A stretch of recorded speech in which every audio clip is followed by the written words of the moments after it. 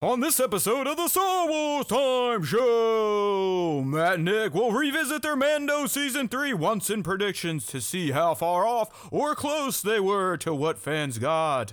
After that, they'll officially put S3 to bed by recapping its top moments. We're looking at you, Lizzo and Jack Black. They'll then shift gears to the Star Wars movie arena in the new Rey movie, which apparently has already changed drastically from when Damon Lindelof initially pitched it. Of course, the show will end with the Question of the Week segment and the latest round of Top 5 Star Wars Fan Artist Features. Punch it, Chewie.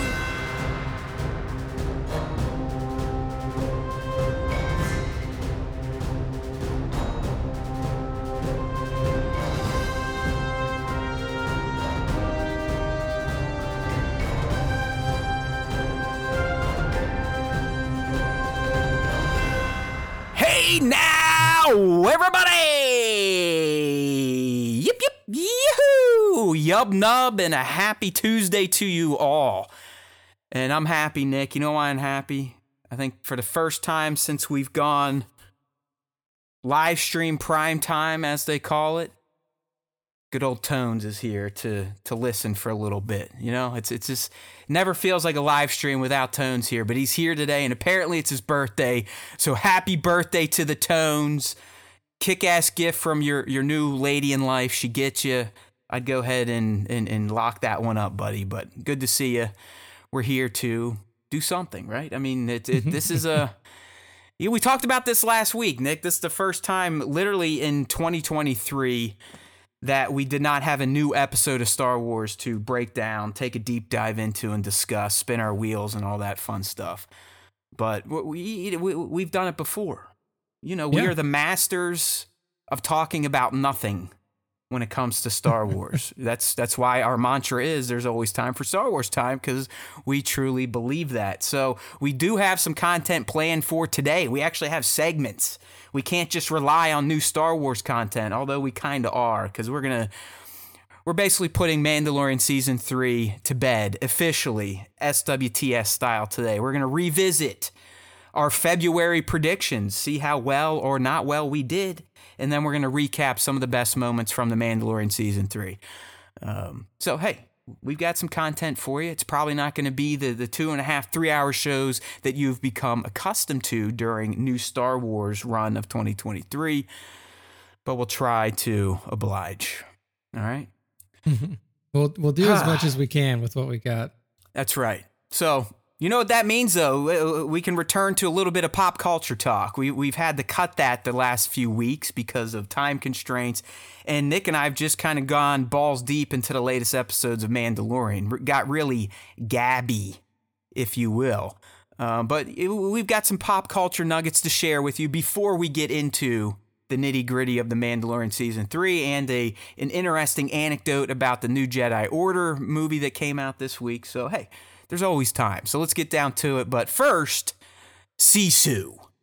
And I'm not talking about the dragon from Raya. I'm talking about the latest movie from Finland's cinematic powerhouse of whoever. It's a Finnish movie. I don't really know any of the actors or the director, but it made it here to the States.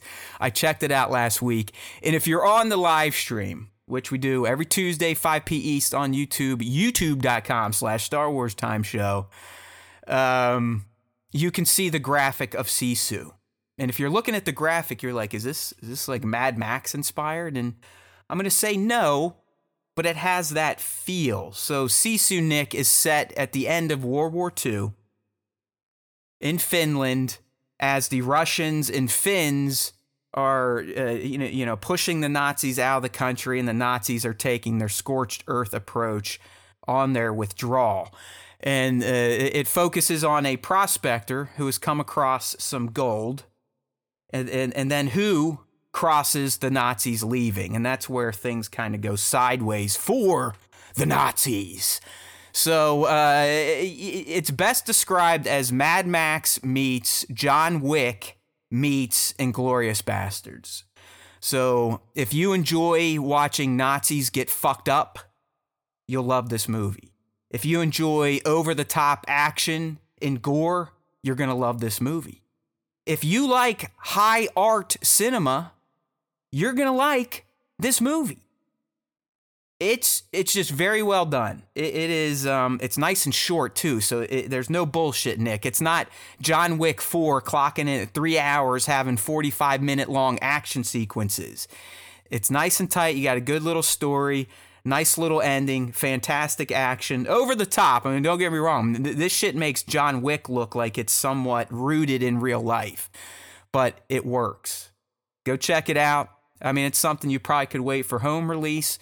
But if you're looking for a movie this week that doesn't start with Guardians of the Galaxy Volume 3, Sisu is a great bet. And it seems, Nick, I don't know if you saw this news, but Return of the Jedi added another $5.2 million to its gross, thanks to the limited release this past weekend for its 40th anniversary. So OT Star Wars can still rack up the dough, and it was only on, I think, Nick, 457 screens, so that's a pretty damn good haul for a 40-year-old movie. Re-releasing. I mean, I've seen them all in theaters thanks to drive-ins in Austin, where you can they'll just have events where it's drive in and see the Star Wars trilogy, or drive in and see old classic movies and stuff like that. So I've technically seen all of the Star Wars movies in theaters at this point. I waffled. Like last week it was Sisu or ROTJ, and obviously you know which one I went with, and please do not rescind my Star Wars fanboy card, okay? There's reasons for this. I mean, I have seen Return of the Jedi probably 500 times. Just most recently watched it this December with the holiday full Star Wars rewatch. And I've been wanting to see Sisu for a minute here. Ever since I saw the trailer, the Red Band trailer, I was just like, holy shit. This movie speaks my language. So I passed on it. The little one and I had Return of the Jedi booked yesterday. You'll love this, Nick. This is like little kid logic here. I'm like, Charlie, Mom's out of town. Gym's canceled. Let's go catch a flick. Return of the Jedi. We can see it on the big screen. She's like, yeah, let's do it. So I booked the screening. I'm like, you know what? We'll even eat dinner there. I had meals to be delivered to the seat. And then we're talking. And she's like, oh, man, Daddy, I can't wait to see this new movie, Rey and the Jedi Order. I'm like, whoa. Return of the Jedi. The one with the Rancor and Luke and Darth Vader and the Emperor going down the pit. She's like, oh, yeah, we've seen that one a lot. I'd rather go see Super Mario Brothers again. So I had to cancel and reshuffle. So you always got to be clear with the little ones. They don't quite still understand Return of the Jedi is not the new Jedi Order movie coming out. God knows when, if it'll even get made. You know what I mean? So. But Sisu won out, and it was well worth it. Check it out. I don't know if you give a fuck, but on Rotten Tomatoes, I think it's clocking in the high 90s. It's top notch. I mean, it's not just like gore for gore. It's great, and it's Nazis getting fucked up. So 2 thumbs up. All right. And the other thing, Nick, he was out partying all weekend, so I don't think he has many pop culture things to share unless he learned some new stripper pole dances or stuff like that. But the other thing to talk about that's been, quite relevant for us Star Wars fans is the release of Jedi Survivor. Okay? Our opinion of the Jedi whatever franchise from Respawn. We don't hate it. We also aren't cuckoo for Cocoa Puffs over it. Nick, is probably what, like a 7 out of 5, 8 out of 10 type of deal for the first game. It was serviceable. I think we all looked at it as better than it originally was because we had gone so long without having a Star Wars game that didn't start with battle and end with front. But to me, Cal Kestis never, resonated with me. He's Mr. Milquetoast over here. Really, every character in the game outside the bad guys, the second sister and Vader, they're kind of like, bleh, who cares? Mantis crew, who gives a shit? The Mantis, who gives a shit? Seer, who gives a shit? It's like, whatever. So we knew the sequel's coming out, and we were both like, yeah, Star Wars, we'll get it, play at some point. So I snagged it, grabbed it last Friday, put some time in, did stream because people in Discord wanted me to do that. No one came and watched. So fuck all you guys. But Nick, I have to say, about 5-6 hours in, for me, someone that wasn't like a Cal super fan or just a super fan of the franchise, the sequel is noticeably better. Now, I'm not talking about the PC version, which I've heard is a fucking tire fire at this point in time. I'm on Series X, so far so good. But to me, Nick, what really stands out as being improved is the story this time is somewhat engaging. Okay, yes. It's kind of a cold open where you're just kind of thrust into a situation and you kind of see things play out, and then it starts to expand into the greater narrative. But more importantly, Mr. Milquetoast himself is growing on me. I'll be the first one to admit it. Cal Kestis isn't as lame as he was in Fallen Order. I don't know if it's because of his 5 years of growth, being out there fucking with the Empire, who knows, but everything about the game, Nick, feels like it just has more personality than Fallen Order. Does that make sense? Like That's good, yeah. It feels more lived in. They feel more like Star Wars characters. It feels more Star Wars-y, if that's even a word or an adjective. So I'm digging it. I really am digging it. I'm not going to lie, Nick. It's something where I find myself every day like, hey, I want to go play Survivor. Hey, I want to go play Survivor. Hey, I probably should stop playing Survivor and take care of my kid or go to bed. You know what I mean? So it's got that grasp. But what I will tell you is it still has some fucking problems that hold it back from being excellent. Or, you know, the greatest Star Wars game and franchise of all time. And sadly, it's the fucking combat. I just, dude, and listen, you know, you guys can have fun with he's a pussy, doesn't want the challenge. That has nothing to do with it. I still firmly believe that a Star Wars game starring a Jedi should not fucking be Souls-like. It makes no sense.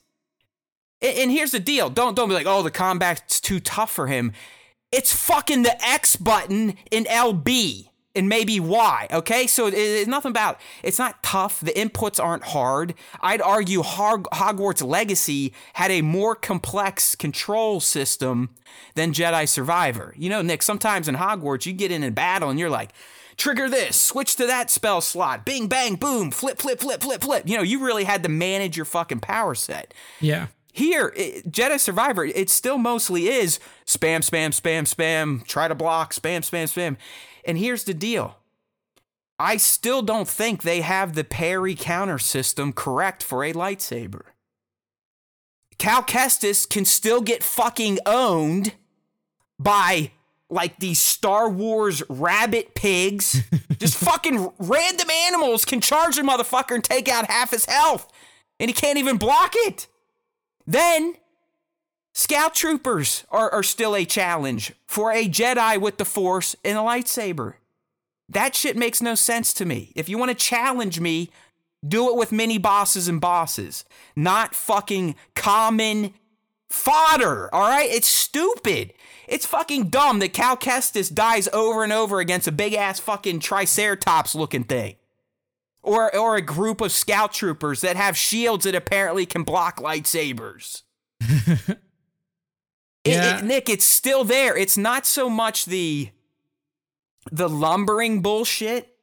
Again, I hate to compare it to Hogwarts, but to me, as Nick and I expressed on the show, Hogwarts damn near perfected everything you could ever want for in a video game that's trying to give you the experience from another franchise that you know and love from a different medium such as books or film. That's all we want. In Jedi Survivor, I still feel like I'm fighting the controls to become the Jedi that I know Cal can be.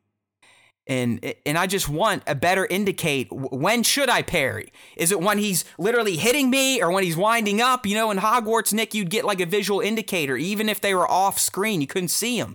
That's the thing in Survivor. You could have a guy that's not even in your field of view coming up and fucking punching you in the back of the head and completely throwing you off balance, staggering you, and then you become a punching bag for fucking stormtroopers and scout troopers.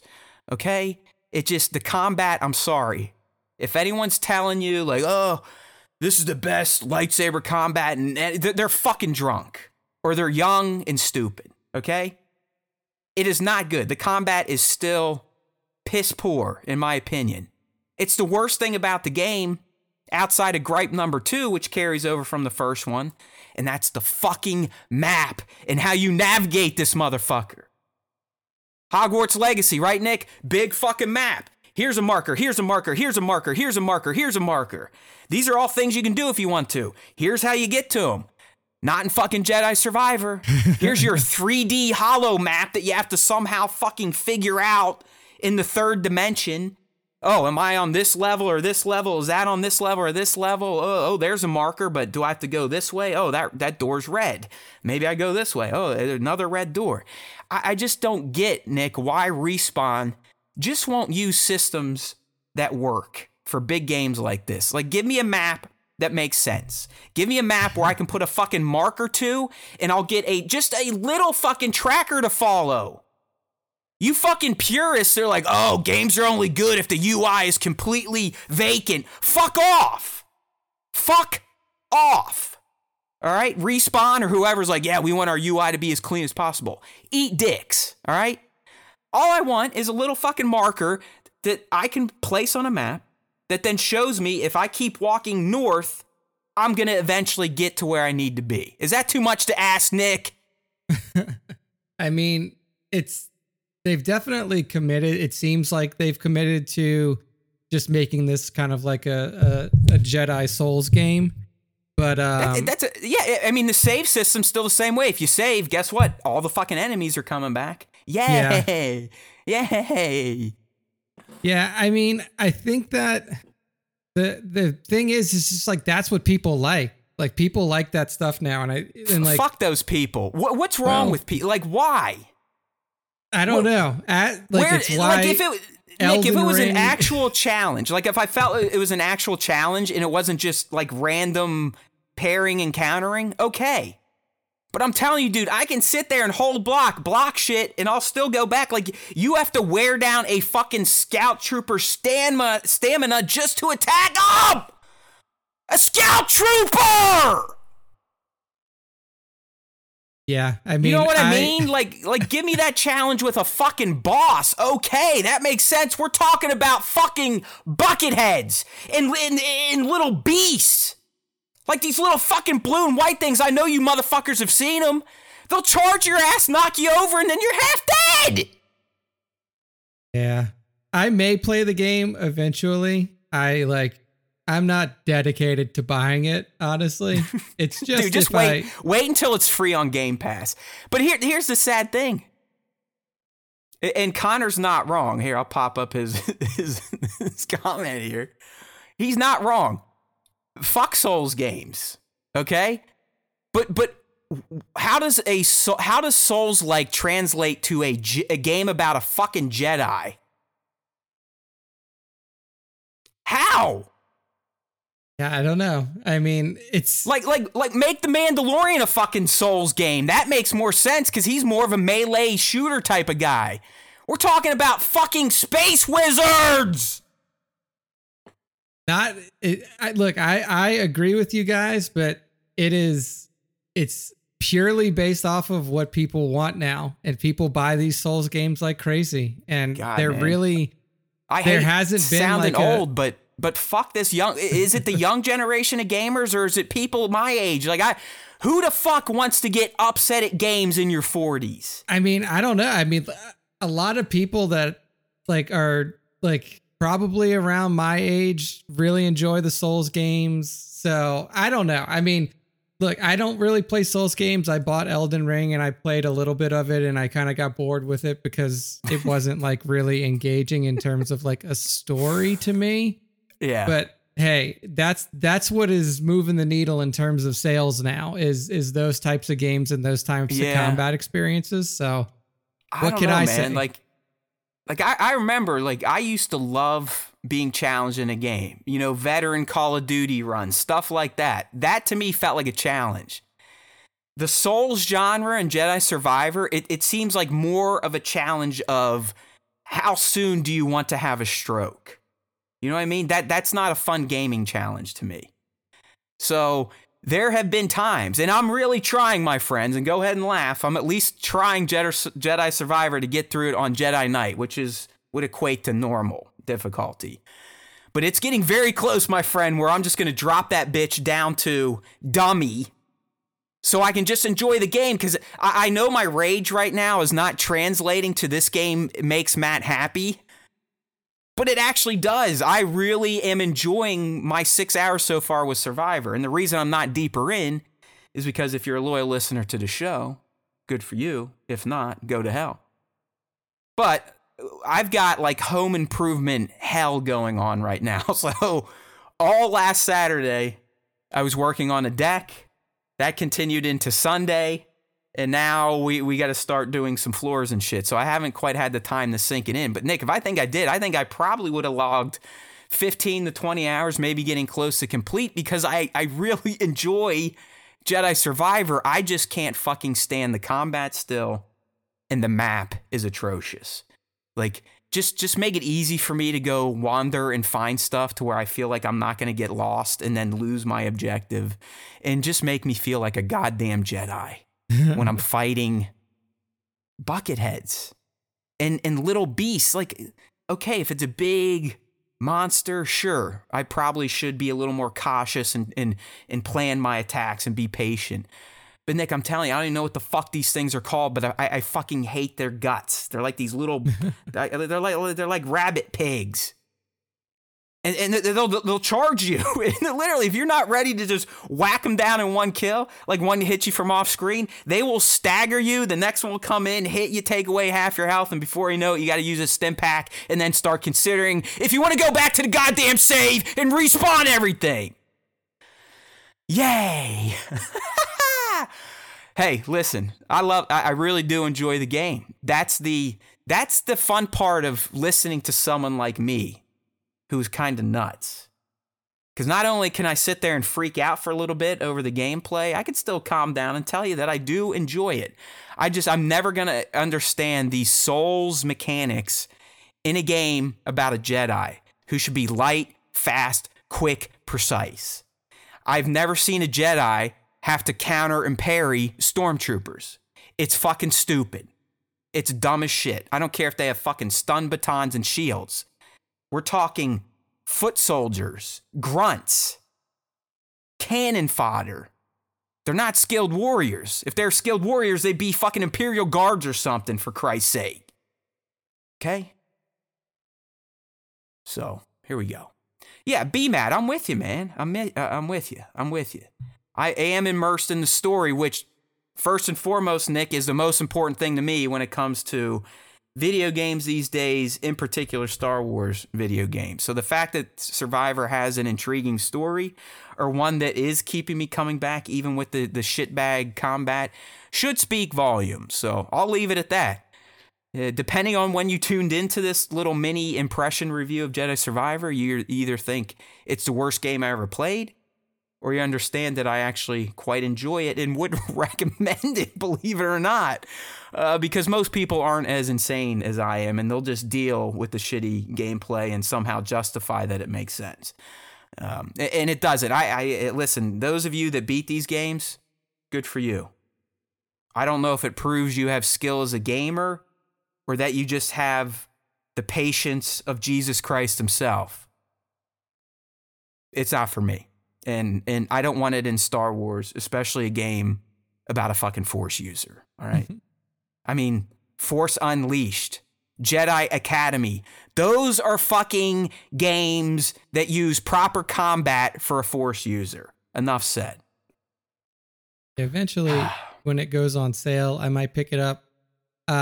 There's nothing that's like screaming to me that I need to play this game immediately right now.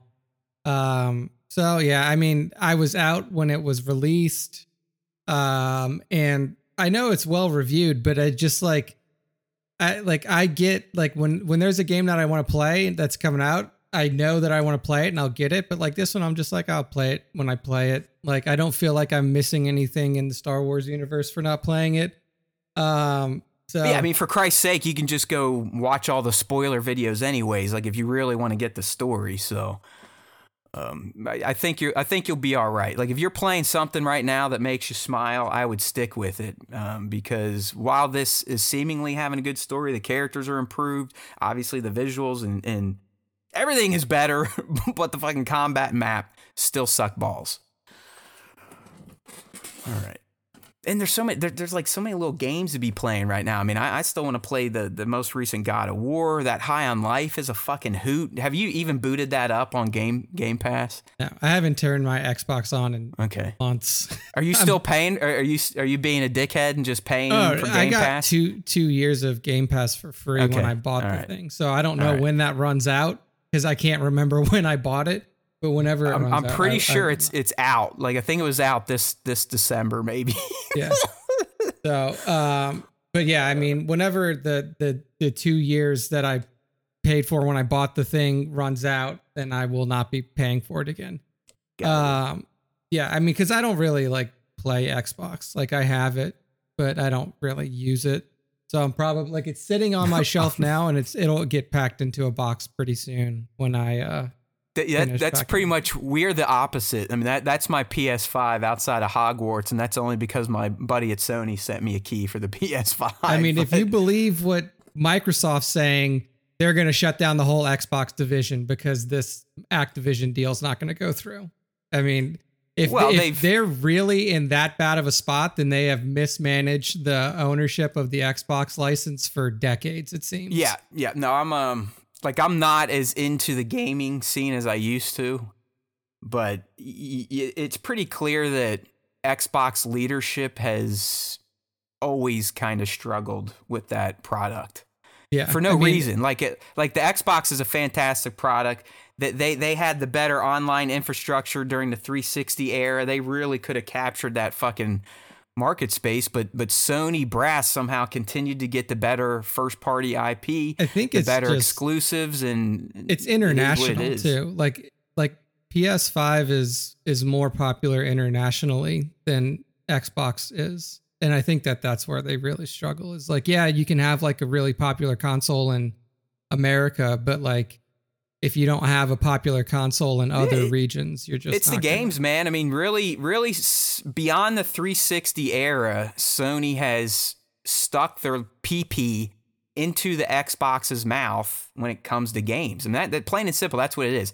You know, fanboys on either side of the spectrum can sit there and honk their tits over hardware capabilities. For the most part, they're identical machines. You know, the human eye is not really going to be able to tell the difference of a game on PS5 versus a Series X. Yeah, it's software. Like Sony has just kicked Microsoft's ass purely on software. And Nick's right. Like the Microsoft's idea was, well, let's just keep buying up all these fucking publishers then, and that's how we'll get our software. And the UK essentially gave him a big fuck you last week with that. So.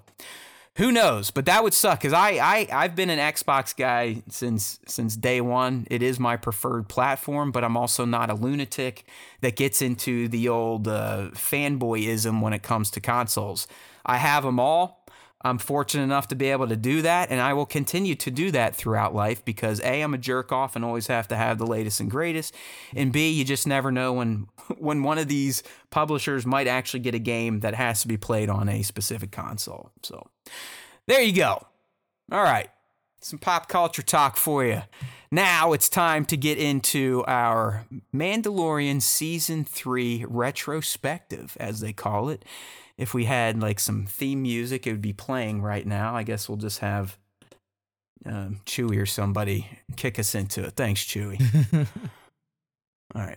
Okay. Thanks, big guy. You can stop.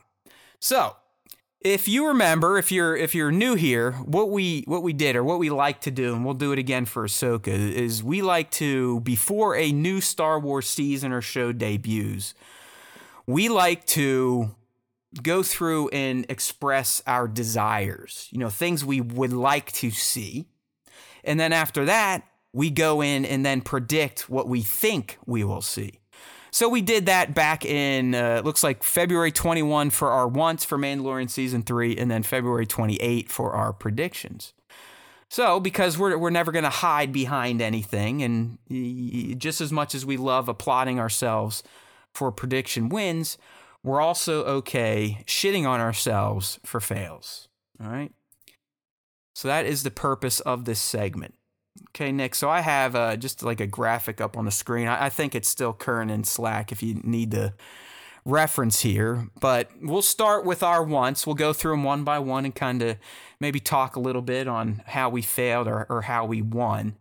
And we'll see where things go. So our first want for The Mandalorian Season 3 was learn more about Din's past with Death Watch. Well, I think we can go ahead and say that was a fail. Yep, didn't get any of that. The only way we could maybe save a little bit of face on that is when the armor in episode 7 was like, Death Watch no longer exists. It's scattered. But it had nothing to do with Din. So it's a fail outside. Hold on, Nick. I can almost talk this back into a win. We did learn at the very end that Din's real name probably isn't Din. And that probably came through his past with Death Watch. So I'm changing it. We actually did hit a win here. Yeah. All right. Shook a win out of that one. Yeah. This one's hard. This one's a hard. Yeah, we really fucked this one. But learn who the armor actually is, i.e., is she Rook Cass or someone new? Well, we still don't know shit. Just a helmeted somebody, right? Who eventually, I assume at some point we're gonna find out who this person is. Maybe season 4.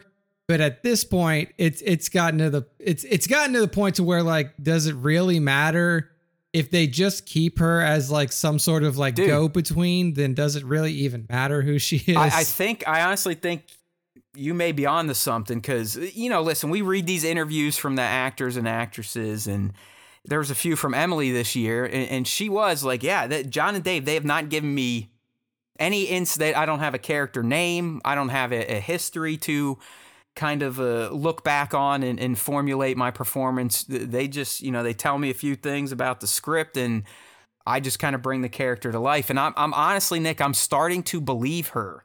I am starting to believe that the armor at this point in time may not truly have an identity, like Nick was speculating right there. Maybe she does just always stay as the armorer, the detached, wise, not even leader anymore of the Children of the Watch. Yeah.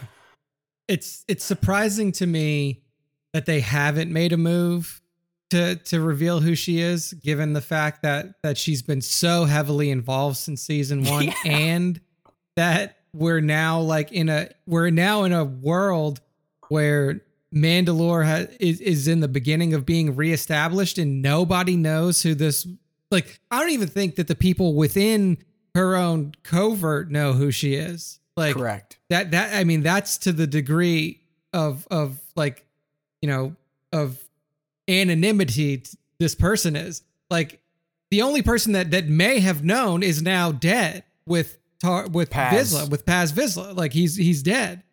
So yeah, I don't know. I still think that there's a good possibility that she can be Rook Cass, and that there's a good possibility that she may be like a long-term spy within the Mandalorians, because we still... super sleeper cells. Nick's super sleeper cell. Because it's, if she's a spy for Thrawn, then why would she reveal herself when Thrawn isn't back into the galaxy yet? Blah, blah, blah, all these different things. But for the time being, moving forward, I'm treating her as her name is the Armorer, and that's it.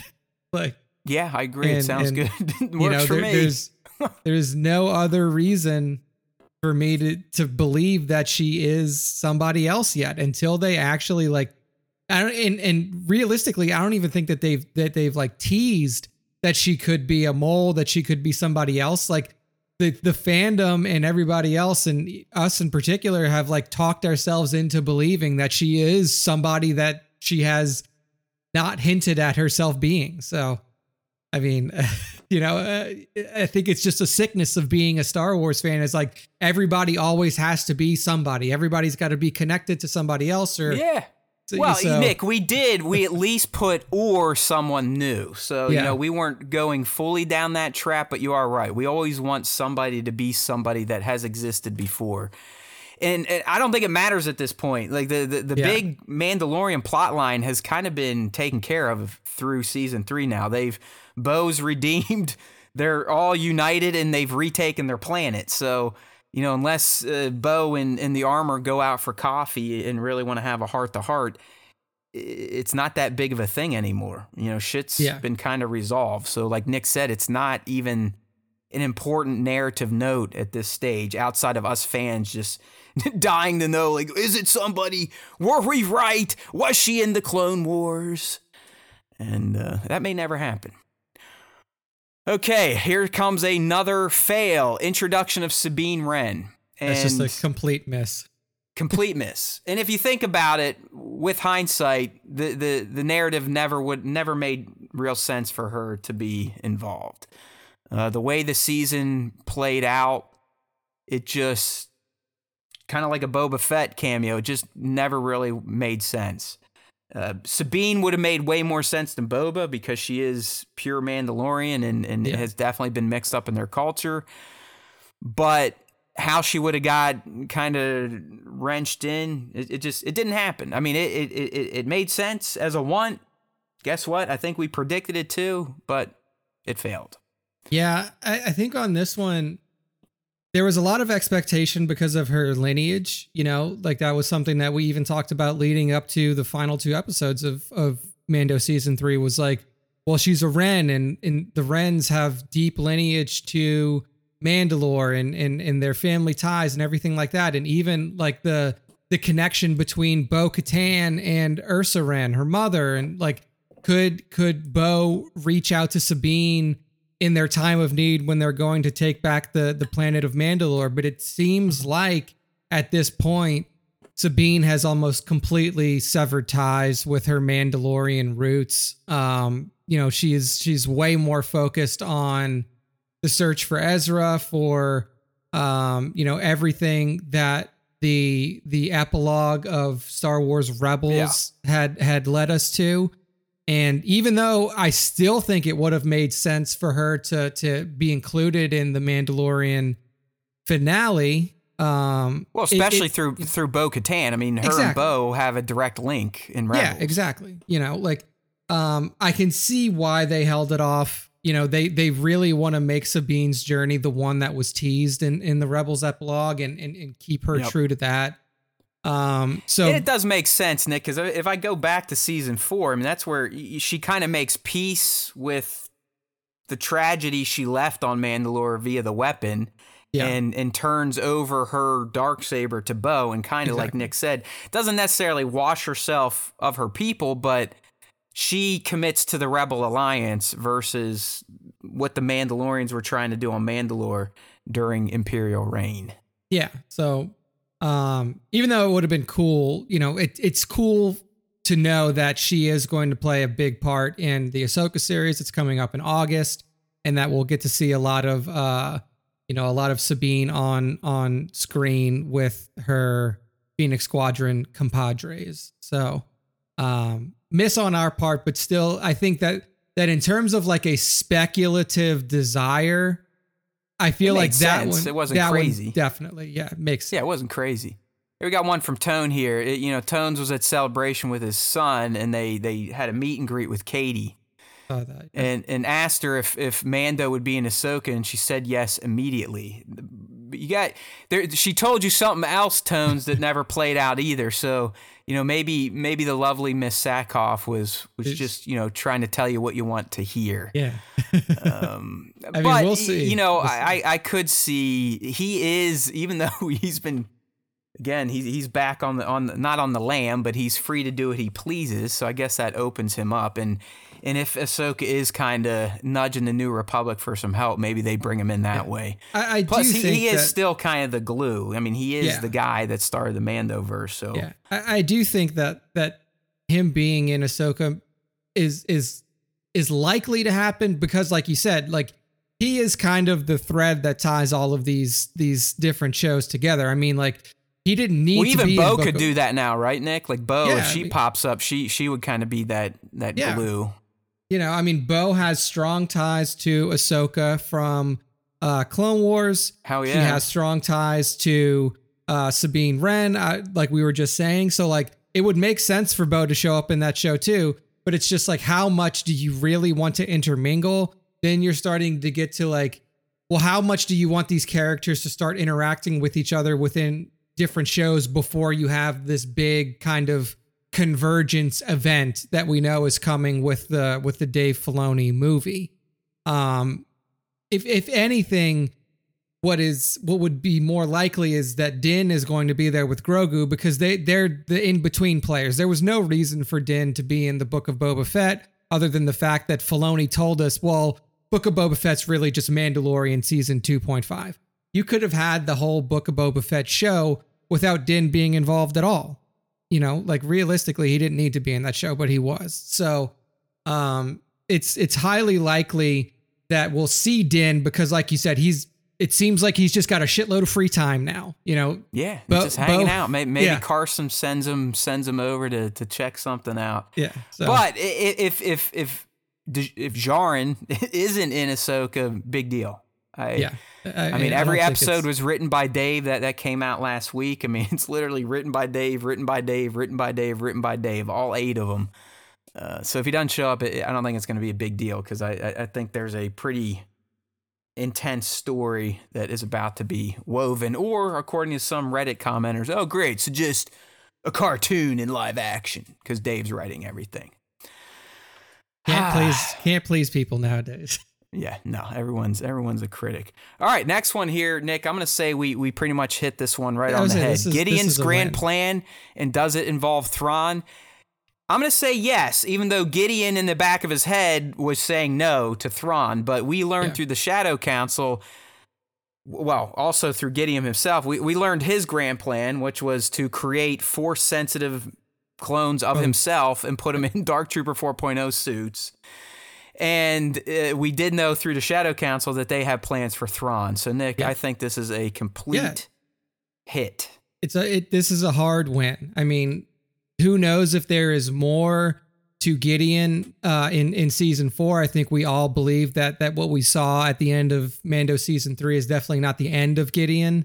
But we do now have a beat on his master plan, and that kind of goes all the way back to the beginning of season 1. You know, why do people, why did the client want the baby? Why did the client want Grogu? Well, we find out in season 1 that there's something to do with cloning through Pershing, and we saw the Camino and tie there, and now we kind of have that thread closed out. Well, they wanted to have Grogu because Gideon is working on cloning tech for himself. Does that extend all the way to Exegol and with Palpatine? Yet to be seen, but that could be uncovered in future seasons of The Mandalorian. But as for Gideon's grand plan, I feel like we do have like a pretty solid idea. We got the whole thing. I mean, he was trying to enact it there in the Mandalorian cave until he said the wrong words about their trinkets, and then they worked together and kicked his clone ass. So that's a win for us. Yeah, that's a win. The Thrawn side of it, obviously, that is coming. We know that's coming. Gideon's plan does not seem to involve Thrawn. He was more of like, well, yeah, Thrawn, sure, Thrawn's out there, but guess what? I'm here now, and I'm doing my shit.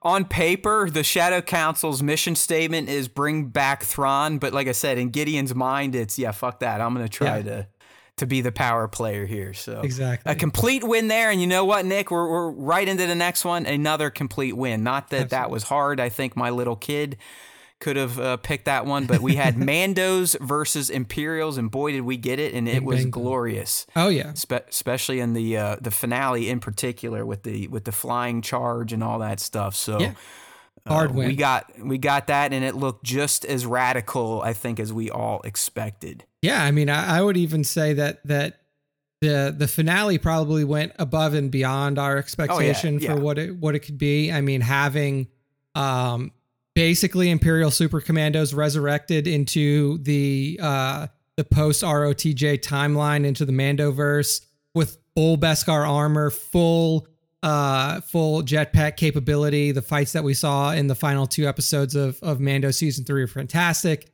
And I think that there's still a lot of opportunity for Mandos versus Imperials to come. Obviously, once Thrawn brings his shadow fleet back into the galaxy, zombie Imperials at that point in time. Oh yeah, so very excited for the future of the Mando versus Imperials once for the Mandoverse. And like I said last week, I really do think watching Mandos in action now is more exciting than watching Force users. Sorry, I said it. Sorry. They're more skilled warriors because they don't have the magic to rely on. You know what I mean? Exactly. But yes, could Darth Vader landed down there and just, squished all of them? More than likely. Yeah. It's okay. We said it's more entertaining. We didn't say it looks cooler. Yeah, it looks cooler. It's not as boss. We didn't say that if you put 100 Mandos versus 100 Jedi that the Mandos would win. Yeah, right. The Jedi probably would still win, but it's cool watching Mandos fight. Exactly. All right, Nick, this next one, I'll call it hit. But I'm going to let you, since you were the one that was really concerned about this. So it is Grogu communicates beyond cues and signs. And it sounds like Nick's giving us the win. In the most technical sense, it's a win, right? Because he gets a suit where he can say yes and no. He used that to effectively communicate that in multiple instances. So technically, that's a win for the Star Wars time, boys. Now, I'll take it, man. Yeah. I love winning. Now, how much that will extend into season 4 now that suit is completely destroyed, we'll see. Yeah. You might be back on the Grogu hate train come season 4. Yeah, I'm just waiting because I don't know. Obviously, nobody knows anything about Grogu and Yoda and Yaddle's species. Nobody knows when they come to their maturation in terms of their ability to communicate. But I feel kind of weird that he's getting into his 60s now. He's getting close to 60 and this kid can't talk yet. Do we need to go to speech therapy or something, Grogu? I mean, it could still be trauma from the Keller and Beck rescue. That could happen. But yeah, I swear, I still swear in season 3, like if you listen closely, especially I think it's episode 3 or something where they're all on the gauntlet and they're talking and Din says this is a way and I think Bo might say it, and I swear he's like like that. So I think he's trying, but he's clearly not there. And even the armor busted his ass in the finale. Like, listen, he can't do shit without his parents' blessing because he can't speak. So it is what it is. But I'm glad Nick gave us the win. I will always take victory over defeat. So. It's kind of like my dog. Like my dog Ash. I have a little mini Australian Shepherd. And we had buttons for her that she could hit to say things that she wants. Yes. Potty, play, treat. She could hit the buttons and then she could talk. So that's kind of what. How long did it take to train that? Honestly, she doesn't use them anymore because here's what would happen. She learned what they did. She learned what they did very quickly. But the thing is she didn't want to use them. So here's what would happen. She would go sit by the door to go to the bathroom. Right. And we'd be like, Ash, you have to hit your button. So here's what she would do. She would walk over to her button and she would stare at us and she would hit it. And then she would hit it again. Oh, and then my she would hit goodness. It. And then she's like giving you a fuck off, humans. Yeah. She would intentionally not do it, even though she knew what they did. She was amazing. Like, I don't want to do this. It's like, this is ridiculous. I love it. It's like, fuck you, meat bags. I figured it out. I learned it. Well, you're going to, make me do this remedial shit. Look, I'm at the door. It means I got to piss. It's like, what I have to do. Don't make me do this fucking dumb shit. That is awesome. Yeah, she gets a Chewbacca. Or he. That is fantastic, dude. I love it. All right. So Nick gave us the win there. Next one, you know what? I'm gonna let you judge this too, but I think we got it down. Bo and Din's Darksaber conflict resolved. Yeah, I mean, I also marked this as a win. I think that at the end of season 2, we thought that there may have been a little bit more conflict resolution to be had. Like we thought there was some legit beef between the two. Like she had some problems with the guy. Yeah, I think that we were definitely expecting that. We were definitely expecting a little bit more, pomp and circumstance to be given to this whole Darksaber resolution. But very quickly, Din Djarin was happy to hand it over and be like, "Hey, man, I don't even want this." And then we find out later that he didn't. It literally mattered nothing to him because in his version of the Mandalorian religion, the Darksaber is but a trinket, and happily handed it over to Bo. And then the real conflict resolution on the Darksaber end of it came with the fight between Bo and Axe Woves, And that was kind of really the resolution there. And then you had the ultimate resolution, perhaps, at the end when the Darksaber was completely destroyed by Gideon's Robo Darksaber suit. Yeah, I think we kicked the shit out of that one. And here's, I got a pitch for you. If you want to make a Souls-like Star Wars game, Din Djarin is the lead and he has the Darksaber. Yeah. Right? Hear me out, because the dude can barely wield it. He wields it like a battle axe, like it weighs 5,000 pounds. That's Jedi Survivor gameplay. Din Djarin with the Darksaber, right there. Yeah. That's the best way to explain it. That would make more sense. And if you think that's fun, well, good for you. I don't. That would make more sense. And so I mean, I consider that a win. The Darksaber, as far as we are concerned, at the end of season 3, the Darksaber storyline is closed. No more conflict around that legendary blade. Okay, next one here. Another just fucking nailed it. More light shed on the cloning thread from S1 and S2. Guess what? We didn't just get more light. We got all the light. Yeah. The window is fully open. Exposed. Like we got it all. And as Nick said, it does seem like Gideon was even going against what Hux was doing in terms of cloning. Like Gideon really kind of had his own little clandestine operation going on Navarro with cloning. So Nick said it perfectly. The window is wide open. It's a bright sunny day. Every ray of light has been shown on the cloning thread from S1 and S2. Yeah. Now, does that mean that we're finished with the cloning talk and everything like that? Obviously not. Obviously not. But in terms of like the storylines that were introduced from seasons 1 and 2 involving cloning, we've definitely closed those threads. We know exactly what it is. Gideon had his plan, and it was almost there. It was Din and Din Grogu themselves that actually flushed his little babies down a proverbial toilet. Indeed. And to close out our once with a win, we have Grogu's rescuer. And boy, did we get that. Oh, yeah. I mean, Mr. Kelleran Beck making his debut in the Star Wars galaxy. Obviously, Ahmed Best plays him. And I think I think that everybody involved and everybody who witnessed Grogu's rescue was happy with how it went down. To not only have a new character introduced in Kelleran Beck, but to have Ahmed Best play it, and even though he didn't need a redemption in the Star Wars universe, as a lot of people were positioning it, it was fantastic to see him take up the mantle as a true Jedi Master, come in and save Grogu. And hey, I mean, it's highly likely that we will see him again, because I don't think that we've seen the end of this Grogu and Kelleran Beck story. Flashbacks.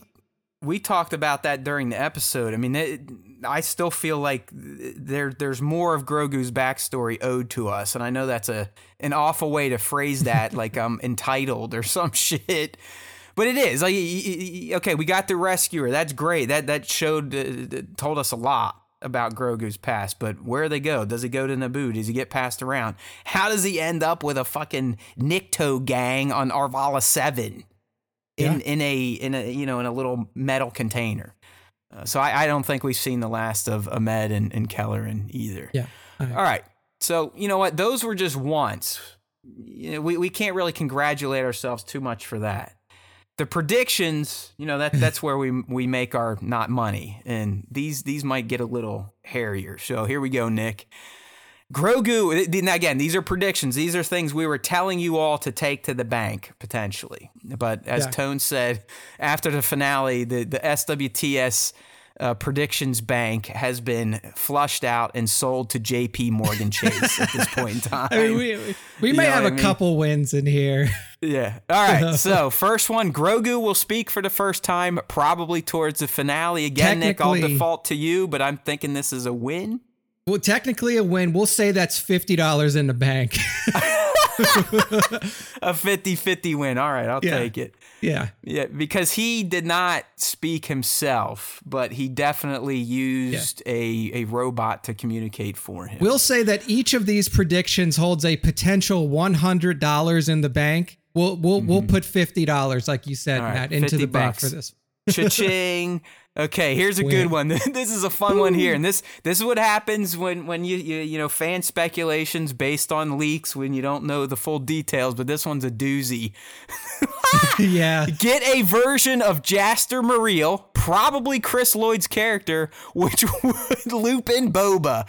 That's a strike one, strike two, strike three. You're out of here. Yeah. We may have to remove $10 from the bank for this one. Now we're negative, bro. We're already in the negative. Yeah. This was a big swing and a miss. Obviously, a lot of speculation around Christopher Lloyd's character. I think a lot of people. I think what we need to get used to in the Star Wars TV verse is like when there are like big name actors that are revealed to have some sort of cameo role, they're going to be nobodies. Like they're going to be throwaway characters that likely will not have a long And the other thing, Nick, if it's John's property, such as The Mandalorian, we've now seen 3.5 seasons of it. He pretty much is a point A to point B type of storyteller. There's no like these little tangents we all think things are going to go on. So hopefully we'll get better at that for season 4. Yeah. Dave is definitely the one where it's like, oh, like this actor is going to be in it and it's going to be a cameo role. Dave is the one that will be like deep cut. This is fucking this character from episode 18, season 3 of Clone Wars that you may have forgotten about or something like that. That's definitely more Filoni's realm than it is John's realm. So, that's an L on the prediction for that. Awful. Like, I mean, it was so bad. It was so bad. It was so bad because we were so specific on it. Oh, yeah. That's what I mean. It was like two straight up fanboys right there. Like, Jester Muriel, Boba Fett, blah. It's a sort of something. Remember, it was in his chain code.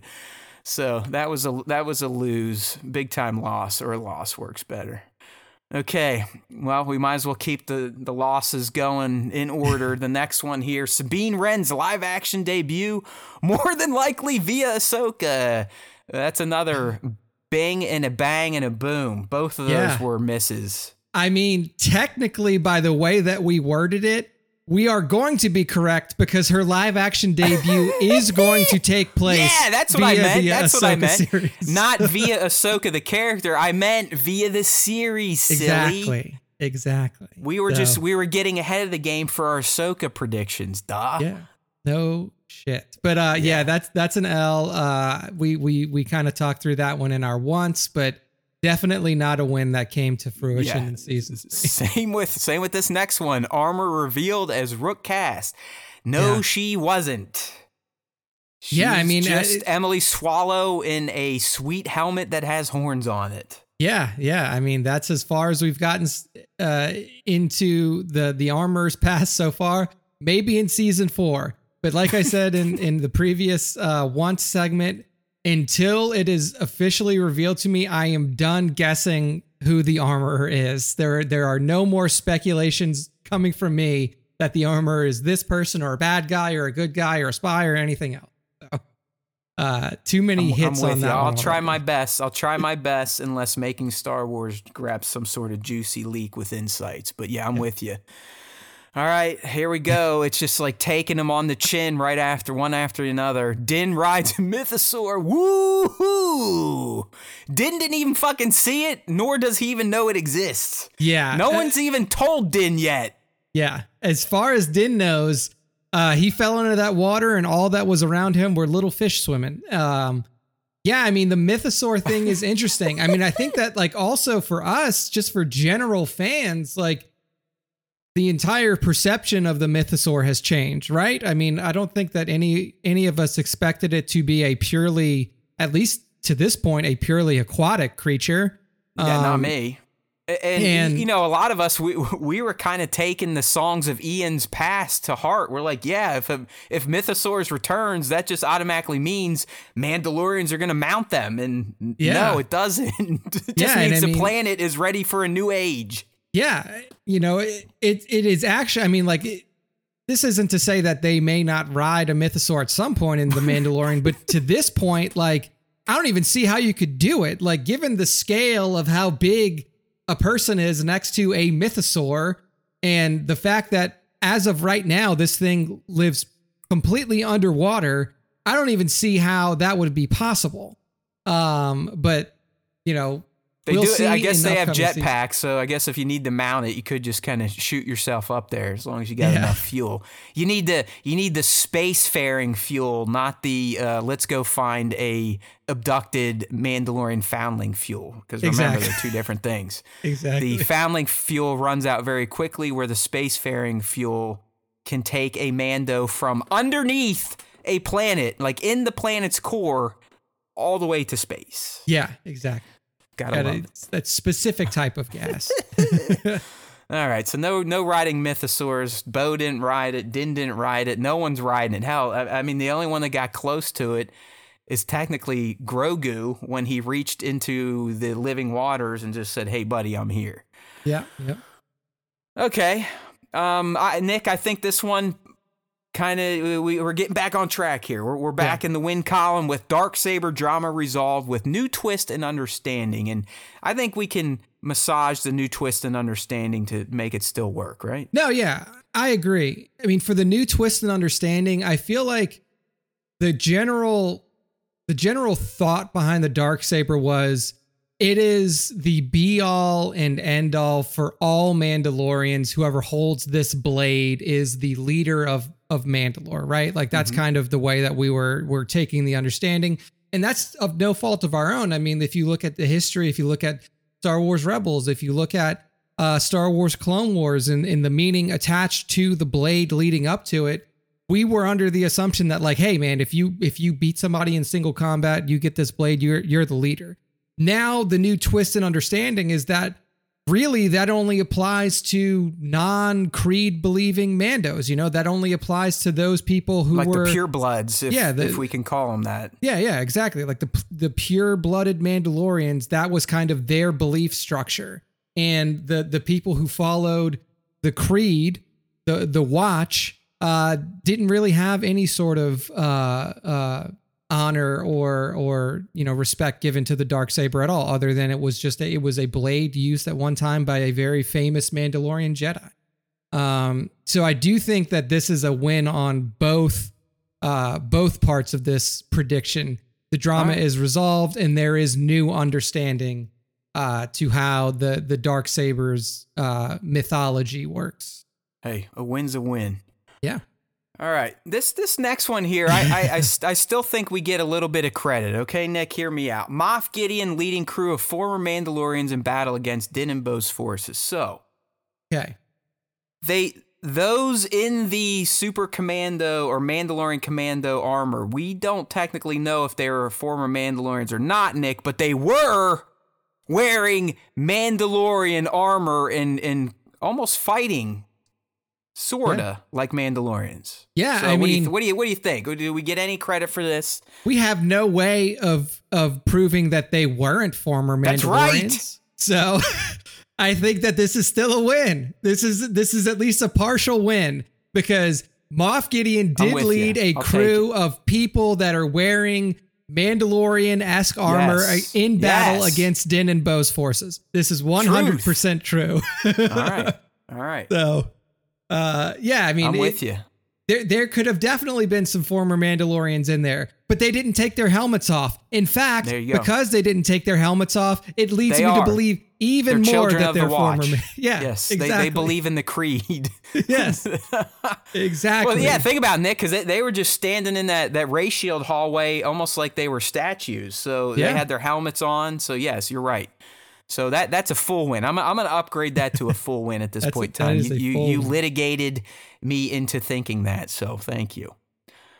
Next up, 100% win. We kind of finished with our once, but Grogu's Jedi Temple Savior revealed to be ... So that means it's a win. That's a win, right? We didn't we didn't pick a name. We just said it's going to happen, right? It's going to happen. It works, and it happened. Mr. Kelleran Beck is the savior, and he was revealed. So nothing more to say there. That's definitely a win. See you, Tones. Good having you back, buddy. Get to bed. All right, yeah, we'll take that. We'll take those wins. Oh, here's a fun one. This is hey, Sabine's mom will show up. Why not? Yeah. Yeah.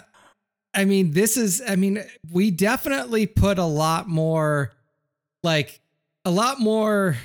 focus on like the retaking of Mandalore is going to be like a full like Avengers Endgame style moment for all Mandalorians where like, hey, everybody's coming. Right. Everybody's coming. It wasn't. And it really wasn't. It was really like, hey, we got like 50 guys and we're just going to go for it.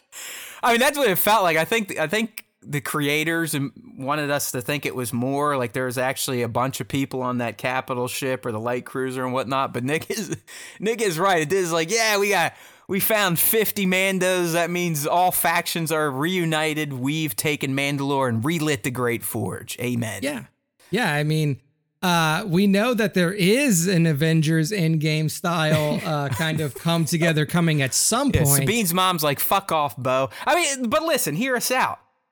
The last time we see Sabine's mom, and it's not in timeline order, but she was a night owl with Bo-Katan trying to recruit Ahsoka Tano to help them kick Maul off the fucking planet. Exactly. So, I mean, it did sound like her and Bo might have been tight at some point in time. Maybe that fell apart towards Rebels when went to Wrens. They were kind of back on their Citadel compound on a planet. Bo was, trying to remake herself after Death Watch. So who knows? But I think we had good intentions by throwing that prediction up there. Yeah, no, I mean, I think that there was a lot of like previous content that led us to believe that this would be possible or that this could happen. But your point is more true to, I think, why we were throwing out the Sabines and I think her name's Ursa Wren. Ursa. Yeah. You did kind of think like, okay, if the goal here is to reunite the Mandalorian factions, tribes, whatever, you would think you would have got some of the other named Mandos from the animated series. I mean, we talked about Fen Ra being a possibility, the Wren family being a good possibility, but hey, it didn't happen. Yeah. I mean, maybe I guess B-Mad's got a point here. What if she's dead from the purge? I mean, well, no, because no, that because Nick, I believe, especially now that Bo told the story of how she lost the Darksaber, the purge and the Night of 1,000 Tears would have taken place after Bo getting the Darksaber in Star Wars Rebels. So I do think B-Mad is on to something there. I mean, it's very possible. Yeah. I mean, because the way that she essentially said, like, I gave away the Darksaber to stop this. To try and stop that shit. Yeah. And as far as we know, she had it. She was given the Darksaber by Sabine in Star Wars Rebels. And then she kept it up until she gave it away. So, I mean, it would be interesting if Ursa Wren did die off screen, considering how primary big of a character she was. But I mean, it is definitely possible. Yeah. Yeah. I mean, you're 50 Mandos. Maybe that's truly all that was left. Yeah. You don't know. And the way these people, at least the cult acts, like, how could they even procreate? Paz somehow had a kid. Was it adopted? Well, I guess we'll never know at this point in time. Yeah. All right. Mandos will ultimately unite under Din and Bo to rise against Gideon and the Remnant. So, yeah, sure, why not? I mean, Din and Bo, even though it was technically Bo, Din was with her every step of the way. He went with her to that Plantier or Plazier 15 to get the owls. He was with her when he brought her to the Watch, where they both got taken back into the tribe. So even though Bo technically is who they united under, without Din, that doesn't happen. Yeah, I think that there was a lot of expectation that there was going to be like some sort of joint rule happening, like Bo and Din are both the rulers of Mandalore. Yeah, but you're the one that always knew that Din was just a guy. Like you identified him as just a dude season 1. Yeah, I mean, and it's okay. He can be just a dude and still be a kick-ass rad Star Wars character. He's a kick-ass dude, and he's a Han Solo, man. I mean, that's what he is. He's a fucking dude. Yeah, I mean, Han Solo doesn't want to be like Han Solo. He left his goddamn wife and kid because he didn't even want to be like a general anymore. He's like, fuck this shit. I want to go steal stuff. He reluctantly took the role of general even in ROTJ. Like when they're all sitting at the council or at the war planning council before they do the attack on Death Star 2, like Lando gets called out as a general and he's like, "Oh yeah, happy to be here." And then everybody they call out Han as a general, and Lando's like, "What? You fucking really? You a general?" They kind of both incredulously react to each other, like, "You're dumbass. You're the guy I know from the old gambling scoundrel days. You're a general now too." It's like, yeah, well, so am I. So yeah, that's who I look at as Din. He is a bitchin' badass, strong, tough guy character. Obviously, the fans love him. But he's not a Princess Leia. You know what I mean? No, yeah. He does not want to be involved in the politics. He doesn't want to be involved. And clearly Luke Skywalker didn't want to either, based on the sequel trilogy. So you never know. So, I mean, we'll see. I mean, I really do think that Din is kind of done with the political side of the Mandalorian uprising, though. I think that he is he's got his little homestead. He's focused on his damn son. That's it, man. He's got his son, and they're going to work Grogu's ass up to full Mandalorian. I think that's his plan. Yeah. Plain and simple at this point until, Thrawn shows up and shit hits the bed. Yeah. Next one. Next one here. Thrawn Stinger for Ahsoka series tease. That was that's a big... Yeah, I mean... Not a stinger. We definitely got the mention of Thrawn. We got a mention of Thrawn. There you go. I like where Nick's going here. I think he's trying to pull this one out of the grave. Go ahead. Keep going. We know that Thrawn's re-entry into the galaxy is a part of the Remnant's plan. Via Pelion, obviously, in the Shadow Council that we saw happening. So we know that, that they are still planning, hey, Thrawn is out there. Thrawn's going to come back. When Thrawn comes back, it's go time. That's kind of the greater Remnants idea, or at least some of the greater Remnants idea is hey, just bide our time. And then when Thrawn comes back, we're going to retake everything. But as for a true stinger of hey, you get to see the back of Thrawn's head as he's sitting on the Chimera, and then boom, they're back into the known galaxy. The one we had in our heads definitely didn't happen. But I think your wordsmithing does salvage that one a bit, because he's not wrong. We did get a tease of Thrawn in Ahsoka, or we did get a tease of Thrawn for the Ahsoka series in The Mandalorian season 3. It just absolutely did not play out as we predicted. Yeah. All right. And this last one, Nick, let me run with this one. I was going to say, I'll let you take this one. You be the final judge, okay? So here's the last one.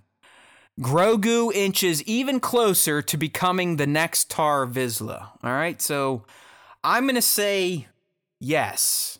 Yeah. It worked, and here's why, okay? Grogu got his next piece of armor. Grogu trained with other foundlings and won with his little dart game. And by the end... Grogu got a battlefield promotion from Mandalorian foundling to Mandalorian apprentice. So he is still in the program to become a Mandalorian, and he is still using the Force as a Mandalorian apprentice. So therefore, Nick, I do believe he is still inching closer to that type of character in the galaxy, meaning a Force user that is also a Mandalorian. Yeah, I mean, I think by the very essence, like by the essence of what Tar Vizsla was, that is correct. Like Tar Vizsla, like I think that you could construe this in two ways. You could look at this as like, oh well, Grogu inches closer to becoming the next Tar Vizsla means like the next great leader of Mandalore who wields the dark saber. I was going to say, blah, but there's blah, some caveats to that, so I'm glad Nick's taking care of it.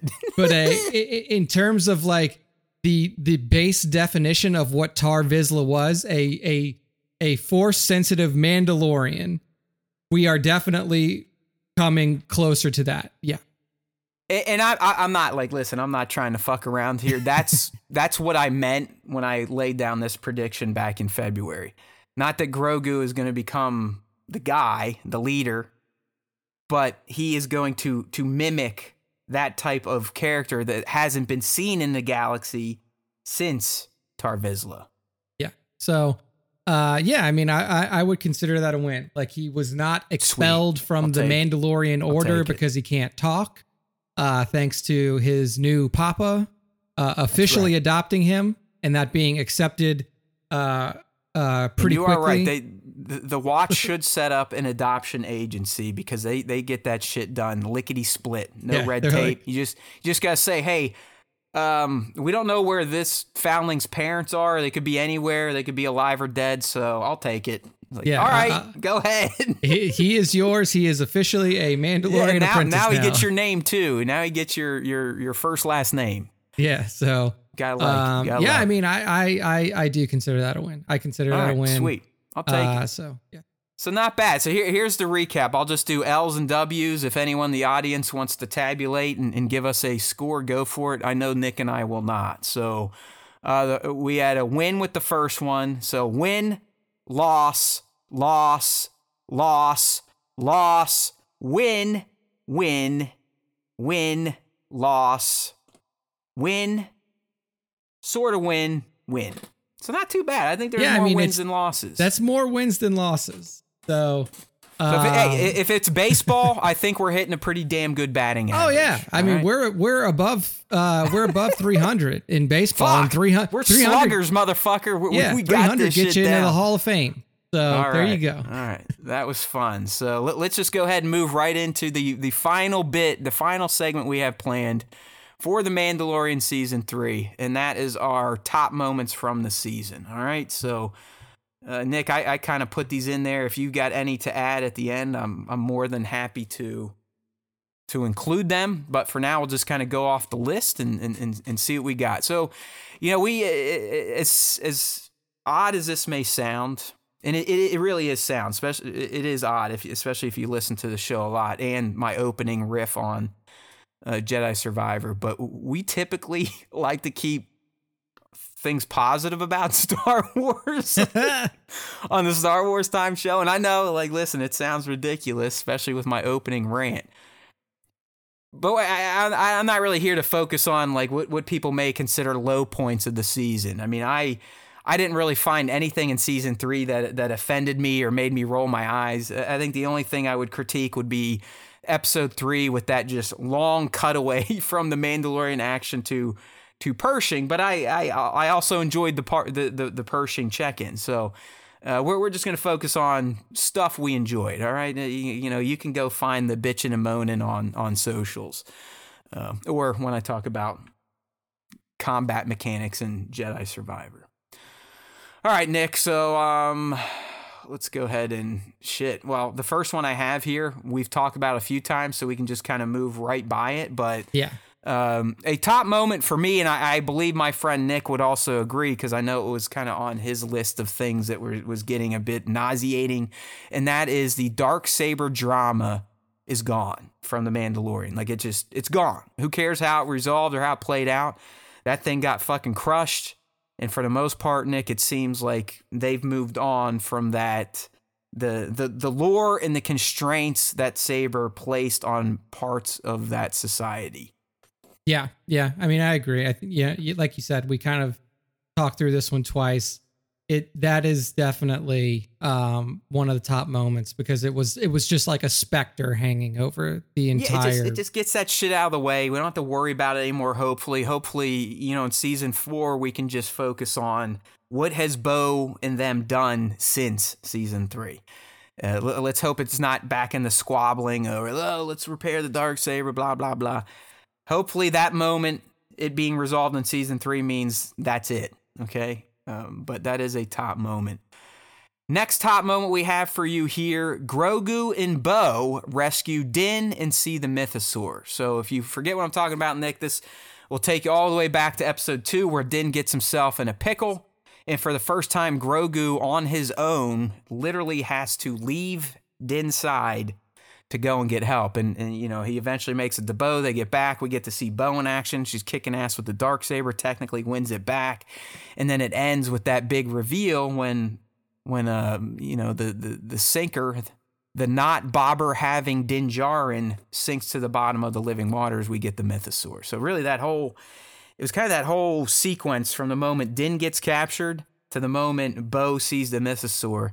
I just thought those events were top notch. Yeah, I mean, it did a lot, like even though we semi-identified it when it happened, you had the official changeover of the Darksaber from from Din's possession to Bo's, so that was covered, and you had confirmation of the existence of mythosaurs, of living mythosaurs on Mandalore. So that was definitely two huge. I mean, technically, that one episode alone fulfilled both prophecies, or the prophecy for the Watch and the requirement for the pure blood Mandos for Bo to be the leader and for the reestablishment of Mandalore. She baptized herself, kept her helmet on, and then also technically won the Darksaber in combat. Yeah, so I mean, you hit the nail on the head.